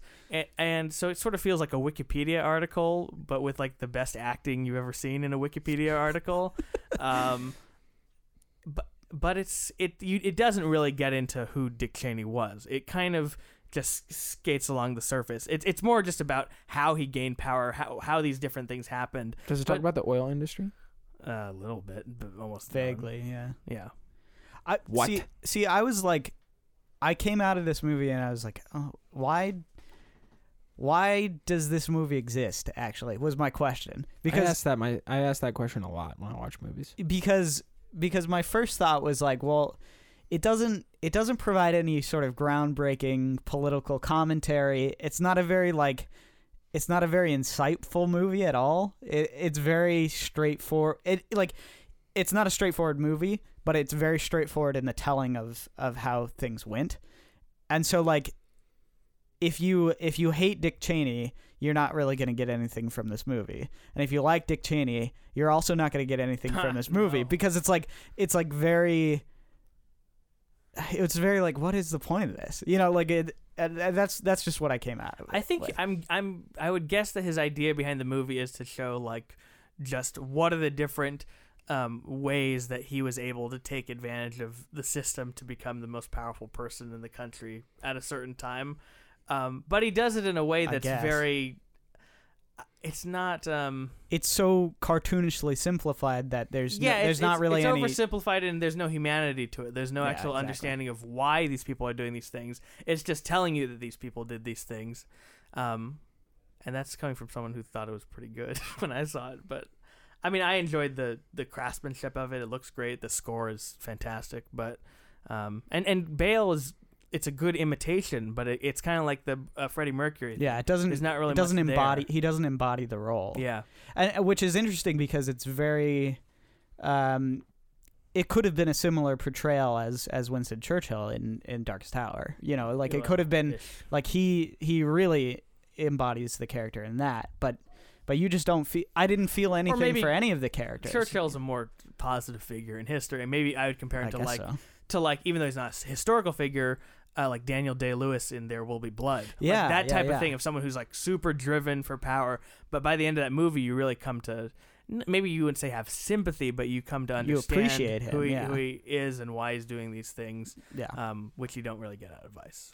Yep, yeah, that's my thought. Well, I have not much to say about it besides been learning about fracking in my green energy environment class. So, I guess we'll move on. Roma. Yeah, so the last one. So we are very split on this movie, Juzo, because I liked it. Mm-hmm. I liked it. I think it's okay. I don't know. Yeah, I liked it. Well, maybe we're not that split because it's like a 7.5 kind of movie. Oh, I give it like a 6. Yeah, I don't know. it's like critics that say they're real critics saying numbers. What? I mean, yeah, that it's I just give movies star ratings. it's just the. I mean, thought you guys I were don't know. against that kind of thing. I'm no, not. why would we get I that? don't know. I feel like most Roger good Ebert, critics are like, nah, I don't do numbers. No. Roger Ebert gives star ratings when he was alive, and Mick LaSalle gives. I don't know. All these people give ratings mostly. Maybe that's like a gaming thing I'm thinking about. I don't know. I think it's a simplified way of saying like how you felt about a movie. You know what I mean? Like it's just a very like dumbed down version. But anyway, here's what I want to know, real quick. yeah. Before you kind of get into a quick, brief summary and tell us what you thought. I'm pretty average when it comes to going and seeing movies. Do I need to go see this movie? I would say it's Well, I'm only curious to have you see it because I'm curious what you would think about it from coming from that perspective of someone who would never see something like that. Right. But I don't think. I'm trying to like speak. It. I'm trying to speak for the listener, right? yeah. That's harder to say. Yeah. Well, I don't here's know. what I would say don't know. is that it's so loved by so many people. It seems like. It means you as the listener would have a very good chance of liking it. So mathematically speaking, you should go see the movie. Well, I don't know. But- I think it depends on who your sample selection is. How you many know people what I mean? even saw this movie? Not very many. Exactly. So how Yeah, can I you don't say know. that? Well, but I think the people who I know who saw this movie and who really liked it are a particular type of person who like a particular type of movie, right? Like there's a demographic for this movie, and I'm not just saying like because it was a movie in Spanish or it was in Mexico. Like I'm saying the demographic is like art film people. art film people. Yeah, got it. exactly. And the film critic community, though, I mean, it was by far the highest rated movie. It was on the most top 10 lists. People went nuts for this movie. In the film, like, critic and film Twitter universe. But I think as we're realizing, especially with Green Book winning Best Picture, that is kind of a bubble and that it doesn't really represent actual just normal people. I don't mean normal Americans like the middle America, like people talk. I just mean like anyone who just goes to movies for pleasure, because there's nothing pleasurable about watching Roma. Yeah, I Other mean than it looks beautiful. yeah. It's an interesting statement. I got to be real. The fact that you just said it was in Spanish, like I hate watching movies with subtitles. Wow. Well, that cuts you off from it a lot really- of great cinema. Yeah, yeah. I'm not going to I agree. lie. I feel like most people would agree with me. Yeah, and a lot of people are cutting them. It's like people who say they don't watch black and white movies. Well, this movie actually hits both of those right, boxes. that's right. Well, I mean, I would be willing to give it a chance. It's just most of the time, it's like trying to eat cereal without a spoon. It's Watching a it's, subtitled movie? Yeah, it's just like it takes a little Well, bit more effort If you than can, having a if spoon. you Like can a spoon, read, a spoon is comfortable. You can eat. I mean, You can eat. you look like a literate person. to me. We just described on the last episode. I don't read. So, Oh, no, but um, you can. what are you talking about? I don't read books either. I mean, I'm. Oh, sorry, illiterate. So with that, I just want to say, eating a bowl of cereal without a spoon, you can do it. You'll still be fed, but it's much better with a spoon. And I'm lazy as it is. I do too much anyways. Like people who watch anime, for instance, I'm just like, It's usually dubbed, isn't it? No, No. I'm being a little. the purists do not watch it dubbed. Yeah. I know that for a Oh. fact. They watch it in Japanese. I mean, I do And- too. When I watch like anime movies, I never watch the dub because Yeah, it's I'm just like, dude, I stupid. can't. Like that was like I watched the first episode of Attack on Titan. I'm like, sure, I guess. that's a good show. I know. Everyone's like, it's a good show. I watched the first episode. I was like, I will confess that if I had to pick between, just generally speaking, between two equal movies, yes, I prefer watching one without subtitles because I don't mind the reading aspect. Like it's not work to me, but it does take away from my like looking at the image of the movie. There is some truth to that. But I mean, some of the greatest movies ever made are subtitled movies, and for me, I have to just get over that and read them. I mean, there's a 5-hour movie called Scenes from a Marriage that's 5 hours of conversation between a married couple. There's no like other story. It's just these arguments. So you're just reading constantly. It's one of the greatest movies ever. So I mean, I don't know. You kind of just have to bite the bullet sometimes with those. That's an interesting thing you touched on, right? How can you look at the shot and the composition when you're reading? That's super frustrating to me as well. You just have to read fast. I mean, It's like driving a car and checking your mirrors. I never do that. Okay, and by the way, Roma. if you're looking for a subtitled movie, that's low intensity in terms of reading, I would recommend Roma because there's barely any dialogue in the movie. Now you got me. Yeah, it's. I mean, You're back in it. It's a very sparse movie. It's not a Bergman like constant No, dialogue going on. I did watch the clip from the Oscars, and you read the dialogue, and then there's a lot of silence in between it, and it's like, oh, Yeah, I can long read it. pauses in that I can movie. read it, appreciate the shot, back to reading, continue to appreciate the shot. I'm like, okay. You might actually like this movie then because it's very static. But then the other problem, I think the bigger problem though, is the movie being boring, and then the subtitle part of it. Because I mean, this is a movie where, I think the movie improves in the bottom third, but I think a lot of it suffers from the fact that its main character, really has no character to her. She's kind of an empty vessel that the director clearly loves. I mean, it's based on his nanny, a person who's very special to him, and the whole movie, every scene in the movie is based on his memories. But despite that, and despite how beautiful it is, you kind of come away with not really getting much out of the character, and also the way it's shot kind of forces her out of you identifying with her because she kind of is relegated to the background, I guess. Interesting. I don't know. I just feel lukewarm about even considering it. When you said 7, Cameron, I was like, got better things to do.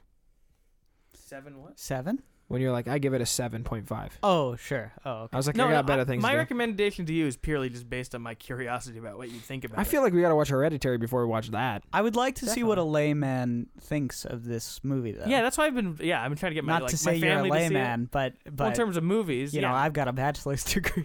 Here's the Yeah. thing, though. Even though I'm trying to be the everyman in this conversation, I still think I'm more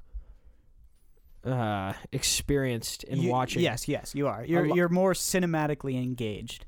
The only difference between like you and I is you leave your expectations at the door, and I clearly don't. I'm like, this is 2.5 hours of my life.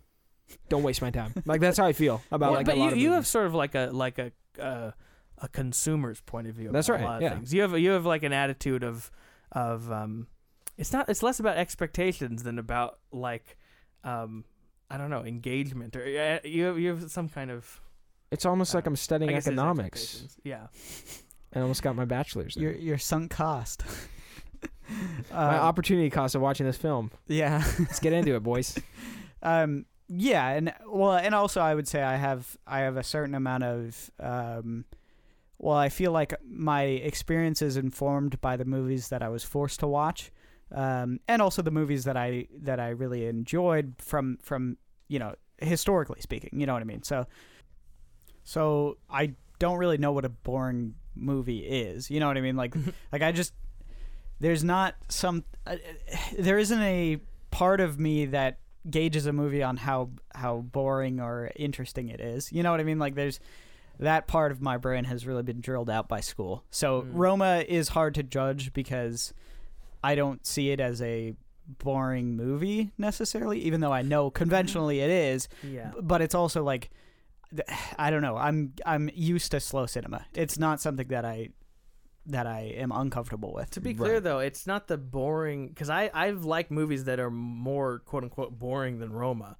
It's more just the lack of the sort of lifelessness of it, which is odd to say for a movie that has so much passion that's poured into it. But at the core of, at least up until the really dramatic scenes at the end, where I think it really, for me, that it kind of almost turns into a good movie because those scenes are so great. It's kind of like there's just these whole scenes that are completely meaningless other than Cuarón showing off his amazing cinematography, like this forest fire. They go to a vacation house, and the main character basically just almost disappears from the movie. I mean, it's ridiculous. It's just him showing off his amazing choreography of a forest fire, and a man so good. in a bear suit, or a what is he? He's wearing some weird suit, and he singing starts a song. singing. oh, it was ridiculous. It was like, what a waste of time. But I don't know, a lot of people would disagree with me.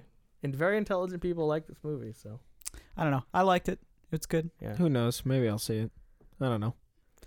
Should we finish on Green Book then? Best Picture. Yeah. God, this is like wading into a minefield because this movie is like it's weird for such a kind of seemingly innocuous movie. It is like the most entrenched in controversy of any movie of recent years. It's kind of amazing. What are you referring to? Because I'm lost. There's just there's criticism about the accuracy of the movie because the family of the black musician, Don Right. Shirley, said that the movie was just a bunch of lies, which to me I think is actually a little bit dubious because recently they published these interviews with the musician and the white guy in the movie, and a lot of them did seem to corroborate almost the entire movie. So it's kind of hard to say. I mean, for me, it doesn't really matter whether it's true or not because in my opinion, the best based on a true story movies are often the ones that make up the most stuff because it's good for dramatic purpose. Like The Social Network is almost completely bogus. Other than most of that stuff is largely made up. Amadeus is almost completely fictionalized. What would Saving Private Ryan be if it wasn't just... If it wasn't for shooting a tank with a handgun. That's right, Tom Hanks, right there. Yeah, I don't know what that means. But then there's like That's based on a true story. a whole thing about the white savior narrative. It's weird because there's people who say that it's a white savior narrative, but they're also saying it's a magical Negro narrative, which kind of would seem to contradict each other because one is about the white person saving the black person, the other is about the black person saving the white person. To me, and also it's just about the fact that it's kind of an antiquated race message when people want something more confrontational. I will agree there are much more confrontational movies about race and very good movies this year, better movies like Black Klansman, Hate You Give, Blind Spotting, much better movies that really tackle the subject of race with more of a modern lens. But I don't see anything wrong about a movie because the movie is aspiring to just be about a friendship and the different cultural things that were going on at the time of that friendship. But you see, I would know. even say that Blind Spotting and Green Book have almost the same racial story arc in a lot of ways. Like they hit the same beats on like the comparisons between the characters. Like they're very similar story wise. And it's the white character being the more out of control person, who learns from the other person, and the fact that it's about class, and there's integrations with like how Viggo Mortensen's character is lower class and poor. Yeah, that's another aspect. And he's very rude and vulgar, but very unrefined. Yeah, and then that clashes with the sort of racial aspect, and I think that's why maybe, I mean, some people see it as antiquated, but I think it's just because it doesn't fulfill their particular biases or lenses, right? Like it just seems to me like it's a... Well, I think the white savior thing is recently is thrown out a lot for things it doesn't really for just any movie where a white character does something positive, like the white savior narrative. Yeah. It's more supposed to be about a movie where it's like it's about a black person, but he's pushed. Like The Blind Side, I remember kind of liking the movie, but the character in that movie, the black guy said almost nothing like the entire movie, and it was all about Sandra Bullock being a great person. So that movie kind of fulfills that to me. But a movie about this white guy who's sticking up for him, it didn't strike me quite in the same way. I don't know. Yeah, I don't know. I think it's an uncontroversial message as far as like what the movie is trying to say, and to me that's what's most disturbing about the sort of controversy about it, is because like the message is we should get along because we're not all that different from each other. You know what I mean? Like that's the message. And also the fact that if you talk to someone and you that. spend time with someone, you come. I mean, it's interesting that people who are of the kind of like left-leaning ideology are against this movie because it's a lot of the movie is about the white character checking his privilege. Is that a word we want to use here? Or about him also and even it dispels some of the false equivalencies. Like a lot of people are saying this movie is like a both sides, all lives matter. Like they're throwing out all these kind of like buzzwords basically. Yeah. But there are more than a couple scenes where Don Shirley it's a little almost heavy-handed where he says like, no, you don't have it the same as me. Like they get thrown out something and the Italian guy's like, hey, I lose money on this too. And he's like, yeah, but it's not the same. Like he makes a point of, the movie makes a point delineating the differences between white and black in the 1950s, 60s or whatever it is. So, I don't know. I thought it took something that could be very formulaic and has been done to death in a lot of movies, but did it in a really, in this case, it was a very nuanced example of that. It just wasn't the most artistically stunning movie this year, and I think that's the only thing I would criticize about it winning Best Picture. And I would say it's very it's a very pleasant movie. It's a very crowd pleasing movie. It's very like it has the same feeling that you get after watching a Christmas movie. You know what I mean? Totally. There's something very like, oh, well, that was really nice. That was really sweet. You know what I mean? Like it's, but the ending of the movie is just wonderful. I mean, it's really. I mean, to me, it was like my second favorite movie of the nominees. Really, like I really was very touched by it, and I thought it really was really very interesting in terms of the discussions it was bringing up. I feel like I'm gonna like it. I don't know. I know. Think you might. Yeah, I think so. I probably will enjoy it. There's a much higher chance, I'd say, of you liking it than like something like Roma or certainly Vice. I don't know. No one likes Vice. That's the weird thing. Is like it got nominated for Best Picture. I don't know a single person who likes that movie. See, and Death of Stalin didn't get nominated, and I don't know a single person who didn't like that movie. Yeah, I know. I still got to see Death of Stalin. Yeah. I mean, I would say that the thing against Green Book is it's just very conventional as far as Oscar nominees One go. might say by the books. It is by the Green Book, yeah. I mean, it's a very straightforward Oscar movie. Like it's straight up. I mean, I would say it's almost Oscar fodder. Like if it was just like a tad worse, it would be complete Oscar fodder. Yeah, in a way. I mean, it falls into the Darkest Hour category, I think, in terms of being a movie that it's not like groundbreaking artistically, but it's very well made. It's just not something like that is changing the art form. I feel like I've already seen the movie without even seeing it. Just hearing you guys talk about it and seeing a trailer, I'm like, it's what you expect from that movie. Yeah. But it does it really well. I mean, I can't stress enough how well written and directed the movie is. It's lovely. Well, I'll definitely have to check it out. I mean, all of them I still have interest to see. Probably the least with Roma, just because of your lukewarm reception. Even though you you sip your little tea and have a little eye monocle and be like, oh, it was very artistic, like. Yeah, I mean, I sort of wish you had seen it before this episode, because I would have been curious to like discuss it on mic with you. Like that's the most interesting thing about it. But for your casual enjoyment, if we're not going to talk about it, I'd say forget it. Don't bother. There are foreign films I'd recommend, but that's not one of them. For sure. In fact, Cuarón's movie Y Tu Mamá También, one of the greatest movies ever made, and has way more subtitles. You almost can't follow them because they're talking very fast. But it's a masterpiece. It might be like the best foreign film I can think of, honestly. And amazingly, it's not even Cuarón's best movie. I don't even know if I've seen a foreign. Oh, I have seen a foreign film. What? Are you insane? Yeah, I've seen it. What? And it was black and white, and it was super old. What? Oh yeah. I think it was Nosferatu, like the original. Yeah, Nosferatu. That's a silent movie, but yeah.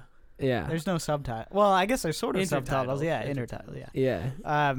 You should watch. I'd be really interested to see something like Old Boy or like a really you would dig Old Boy. A really fun like Korean like thriller. Like I'd love to watch Mother with you. Yeah. Because those movies. I mean, those like foreign cinema. I understand people's apprehension towards it. Like it seems intimidating once when you're twice removed from it. Did you see Brother? Brother? No, it's a Russian foreign film? No. Oh. Sorry, finish your thought. Have you seen a Serbian film? Don't, Cameron, I'm don't just kidding. Stop. No, I think... That's a disgusting... I've never seen it, but Cameron described it to me when we were living together. And, yeah. Now you guys don't live together. In any case, I think foreign films there's so much.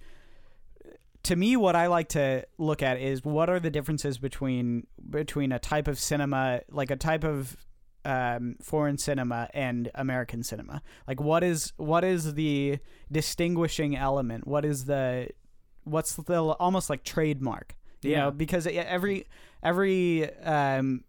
culture has a certain stamp on its movies, and that's really interesting to me. I love watching those movies for that kind of almost meta analysis of it. You know what I mean? So yeah, it's interesting. You brought up something when we were talking about, or what I was trying to bring up.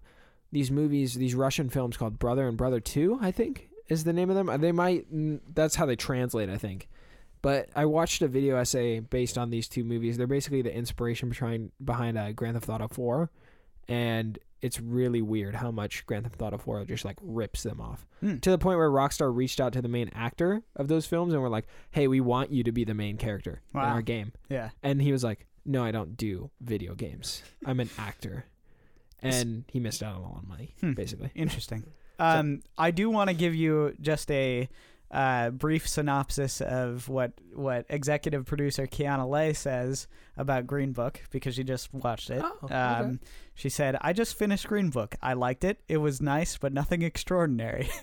Yeah, that was something I wanted to get into, by the way, about the influence of Best Pictures. Is that response that's what happens with every movie that wins Best Picture. Yeah, absolutely. Whether it's something like Spotlight that's just like fine, or something Spotlight's bad. like it's a good movie, but The King's Speech we were just talking about yesterday. The King's Speech is a great movie. Yeah, but it happened to come out the same year as The Inception Social and Network. Social Network. Yeah, so people now just talk about it as that was the crap that came out the same year as these two masterpieces, and this won. Whereas if it hadn't won, we wouldn't have that response. Right. Even something great like Moonlight, which is considered great within the film community. I know a lot of people who are not so tapped into that then saw that, like even like my mom saw that movie after it won.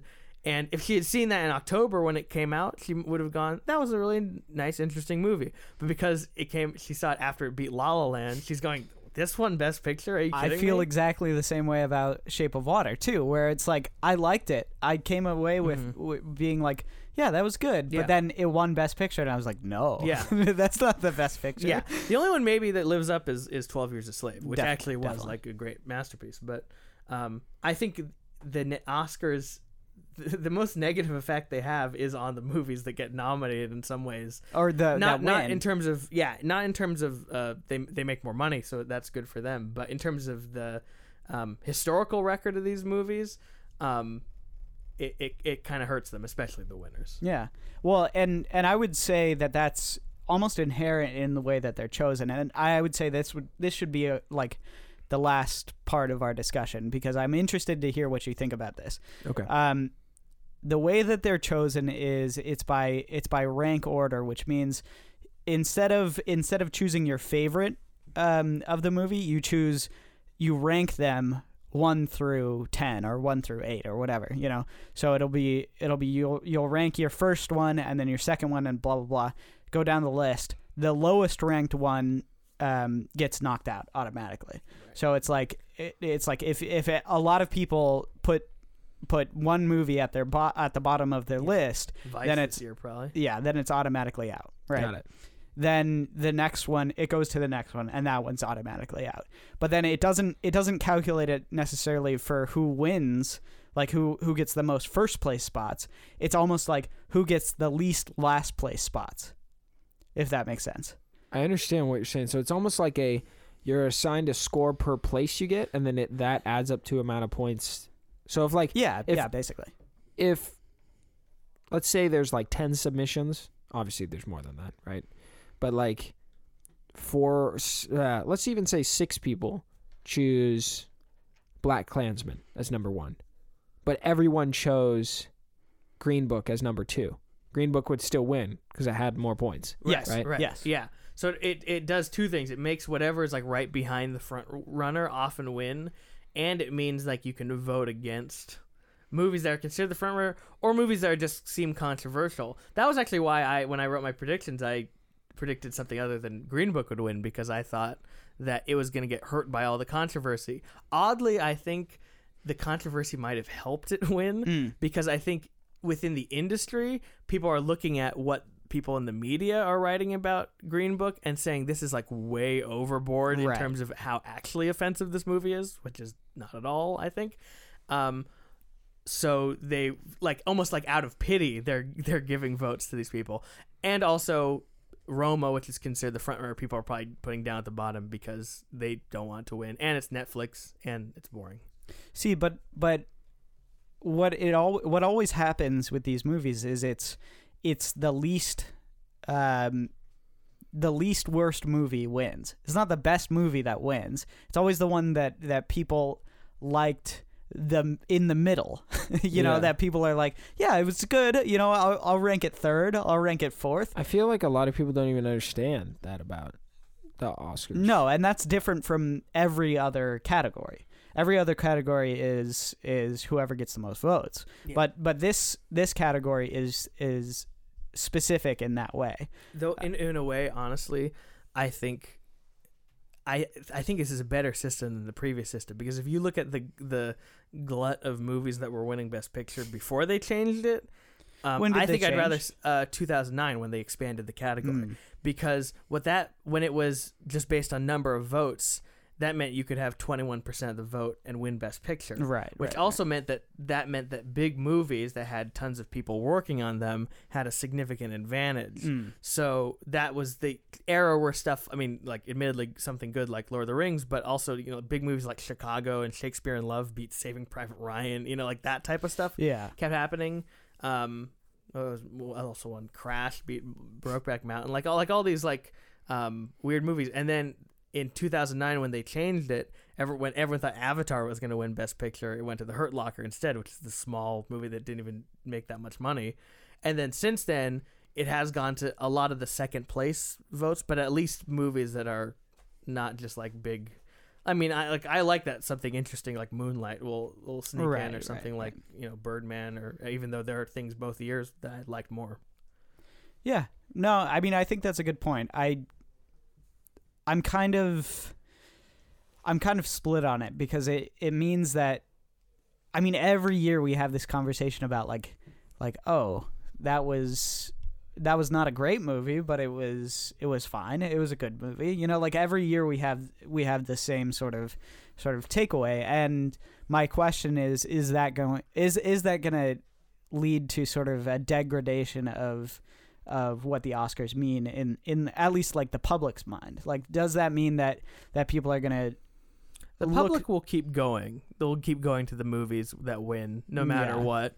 But I think in terms of respect, already with stuff like Green Book winning, there's already kind of a lack of a sense that like this is okay, this is a good movie, but this is not the best, and that the Oscars really shouldn't be taken seriously. Which really, I don't think they ever really.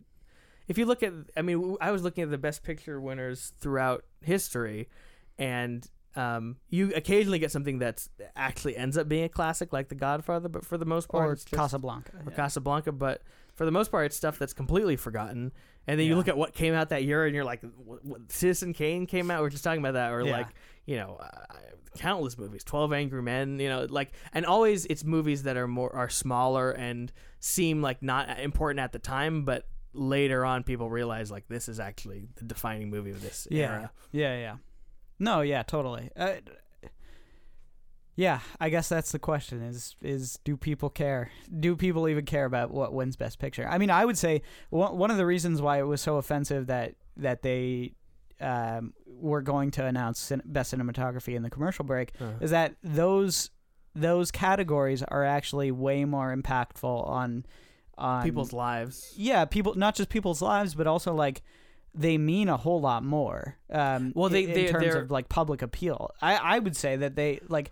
I care way more. Maybe this is just me, but I care way more about who wins Best Cinematography, who wins Best Editing, who wins, you know, all the actual like the technical awards. Like I care a lot more about that than I do about Best Picture.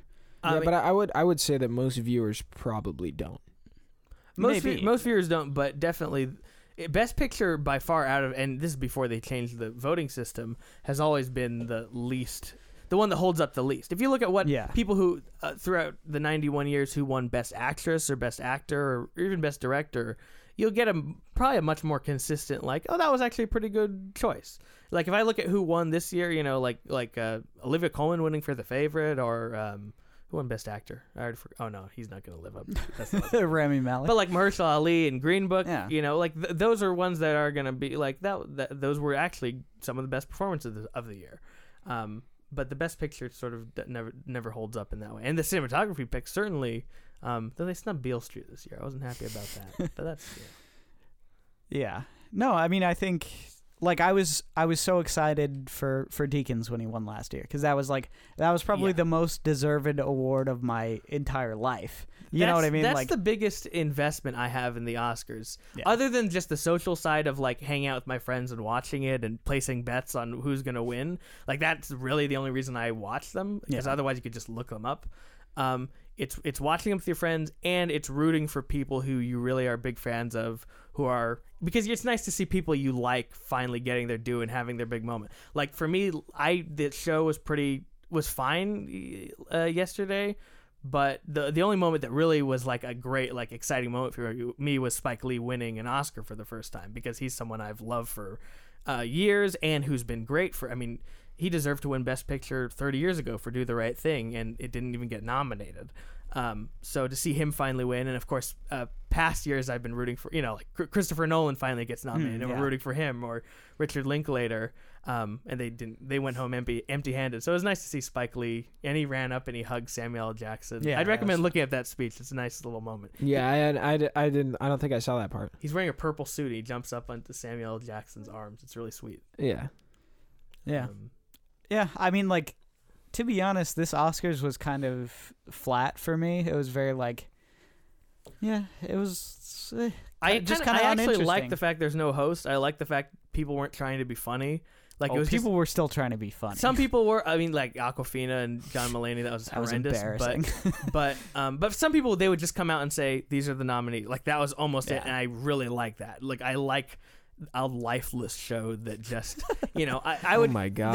The musical numbers were nice. The Lady Gaga thing was pretty great. It was cool to see Jillian Welch up there, even though no one knows who she is, doing her country song from Buster Scruggs. Yeah, that was fun. But and there were a few funny moments, like Melissa McCarthy coming out dressed as the Queen from The Favorite with the rabbits. That was hysterical. I didn't see that. Oh, you missed that? I wasn't there. Oh, yeah. That was great. Wow. Yeah, that was great. And there's a few. Honestly, one of the funniest things was Olivia Colman's speech. It was that was funnier than most presenters. That was actually a genuinely like good speech, though. It was very. It was very. I felt. And it was like the realest moment it, of the show. Yeah, absolutely. But as an arbiter of quality, what I think people should be looking at more are like, I mean, film critic lists are kind of dubious as well. But if you're just someone, because the thing about it is the Oscars are like a shorthand for people who don't follow movies to just say this is the grab bag of movies we should watch, and some of them are, you know, but I think there are other. People don't have time to go through a bunch of critics lists or a bunch of, you know, different Golden Globes, Independent Spirits. I think probably what would be the best source is something like the Metacritic aggregate of all the top 10 lists, because they take in. I mean, some of these people are idiots. just Cameron Tuttle. Yeah, I mean, yeah, but like for the people who don't know us, and you know, we're just one person, but those, they kind of represent what are the big movies, and some of them, it will be some stuff that's boring nonsense like Roma and Burning, but with it, you know, if you look at that top 25, you get Widows in there, you get Blind Spotting, you get Mission Impossible. I mean, I don't have that list right now, but that's I think a much better source for or you could watch our episode about best movies of 2018. Oh, that's right, episode 25. Very good episode. Yeah, it's really good. I think Juza's on it as well. Oh yeah, maybe not then. Yeah. Any other last thoughts? I think you guys have a really insightful approach to the Oscars, because I totally agree with what you're saying, Juzo, where it's like just like a grab bag of the quick consumer. They want to know what's up. That's how I've always seen it, honestly. I mean, that's why disappoints me almost a little bit every year, where it's like, oh man, such missed opportunities, like yeah. I sometimes like at the end of the year I write what would be my Oscars list. Yeah. And then I see what actually comes out and I'm like, oh please, like this year, like you look at who wasn't for even acting awards, like Ethan Hawke in his performance in The First Reformed. Yeah, so good. I mean, Best Actress, if you look at who the performances of the year and then compared to who was actually nominated, and the nominees were great actually, but like Toni Collette in Hereditary, maybe the best performance of the entire year. Yeah. Helena Howard in Madeline's Madeline. Simon Russell Beale for Right. for Death of Stalin. Yeah, absolutely. Kaylee Carter in Private Life. All right, now I'm real lost. Yeah. It's just like a list that keeps going. I know. But yeah, there's not much correlation, I think, especially this year. yeah, I think that sums it up. We're like at 2 hours now. I would say the biggest rob of the year was best adapted screenplay, because that was those are the bummers where it was close. Like we knew. Same with the Won't You Be My Neighbor, the Mr. Rogers documentary. Everyone thought it was going to be best documentary, and then it didn't get nominated. But The Death of Stalin, like, legitimately was. I mean, I think it's the best screenplay. I think overall, maybe of my life. I think it might be the best screenplay of my life. It is fantastic. Yeah. Well, I really want to see that one. I haven't seen. I don't see a lot. I don't read. I don't watch movies. I just play Overwatch. That's it. Well, I think that's all. You know what though?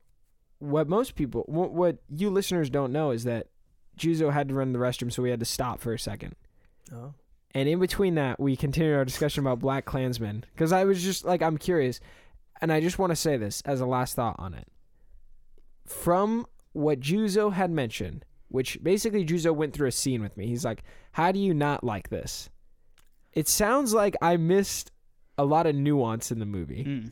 And so I want to say that if you're a listener and you, I don't know, associate your opinion with mine, still make your own opinion. That's what I'm saying. Like, it sounds like I missed a lot of nuance on about seeing the movie? About when I watched Black Klansman.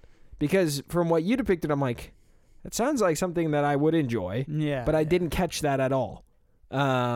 So maybe a note, even though you're not supposed to go in with expectations, right? Be ready for nuance, which I might have not been. Yeah. Okay. I think I'm glad I could talk you into some... talk some sense into this blah. Yeah. But on a true note, I think when you're sitting down to watch a movie, I get excited about being critical about some movies. I like to enjoy a movie and be like, oh, what are the things I like and what are the things I don't like? Usually right away. And it's important to know that when you're watching a movie, I feel like it's easy to... what am I trying to say? I feel like it's easy to lose engagement sometimes when you're watching a movie. Like, I feel like that's also might have what happened. Disengage. I somehow like And lost. you're there it. with your girlfriend? I mean, come on now. Open the pod bay doors. I told Very easy to disengage with that movie. I told Juliana, I was like, we're watching this movie because it was recommended to me. I'm excited for it, and it just fell flat. And maybe I was just starting to disengage at some point and missing the nuance, right? So, I don't know. Just an interesting last thought. I honestly feel bad because I respect both of your guys' opinion so much.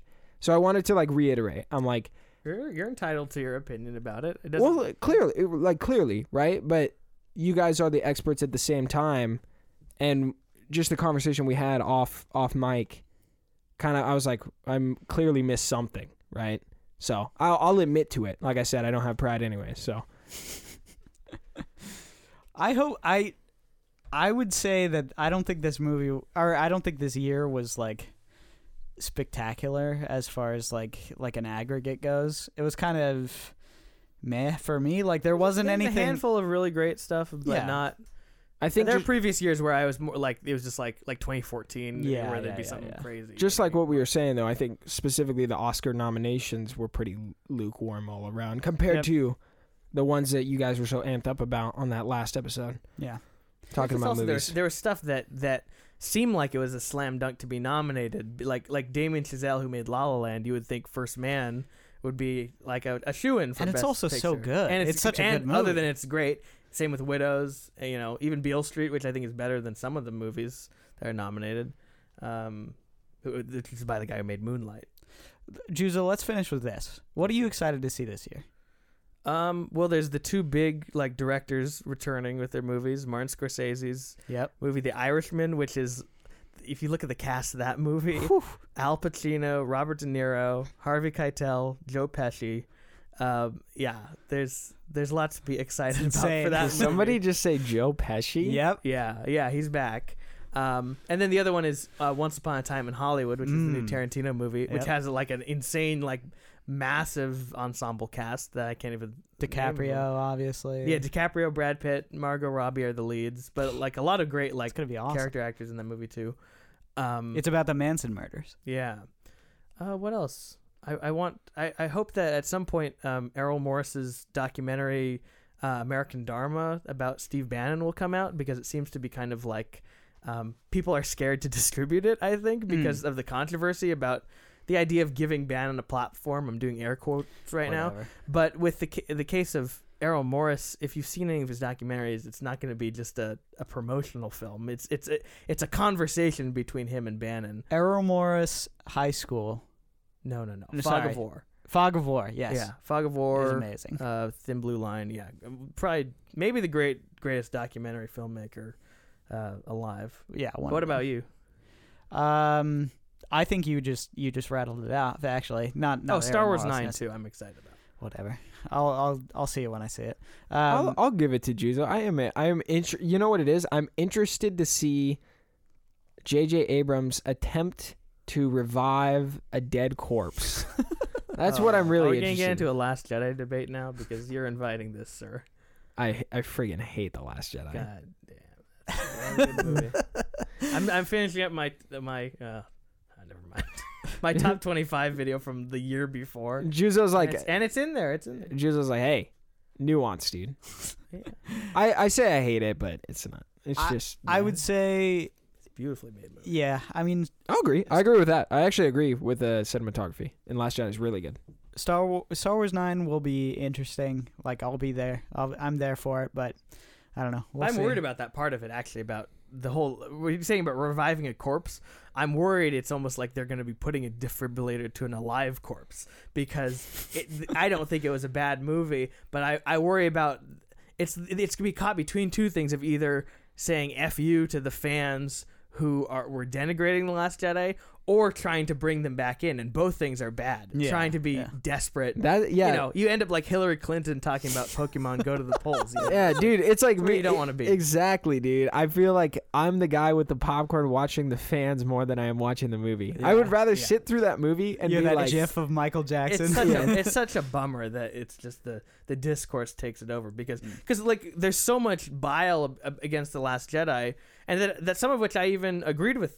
I agreed with some of the criticism, but it becomes so overwhelming that I think a lot of people just decided they didn't like the movie. Like my mom, over the course of the year, was sort of like, we were gonna watch it again. She's like, The Last Jedi, that movie sucks. And then she watched it, she's like, oh, that was actually a pretty good movie. It's flawed, but Yeah. I think it's like with these big popular movies, there's so much expectation that nothing can top it. yeah.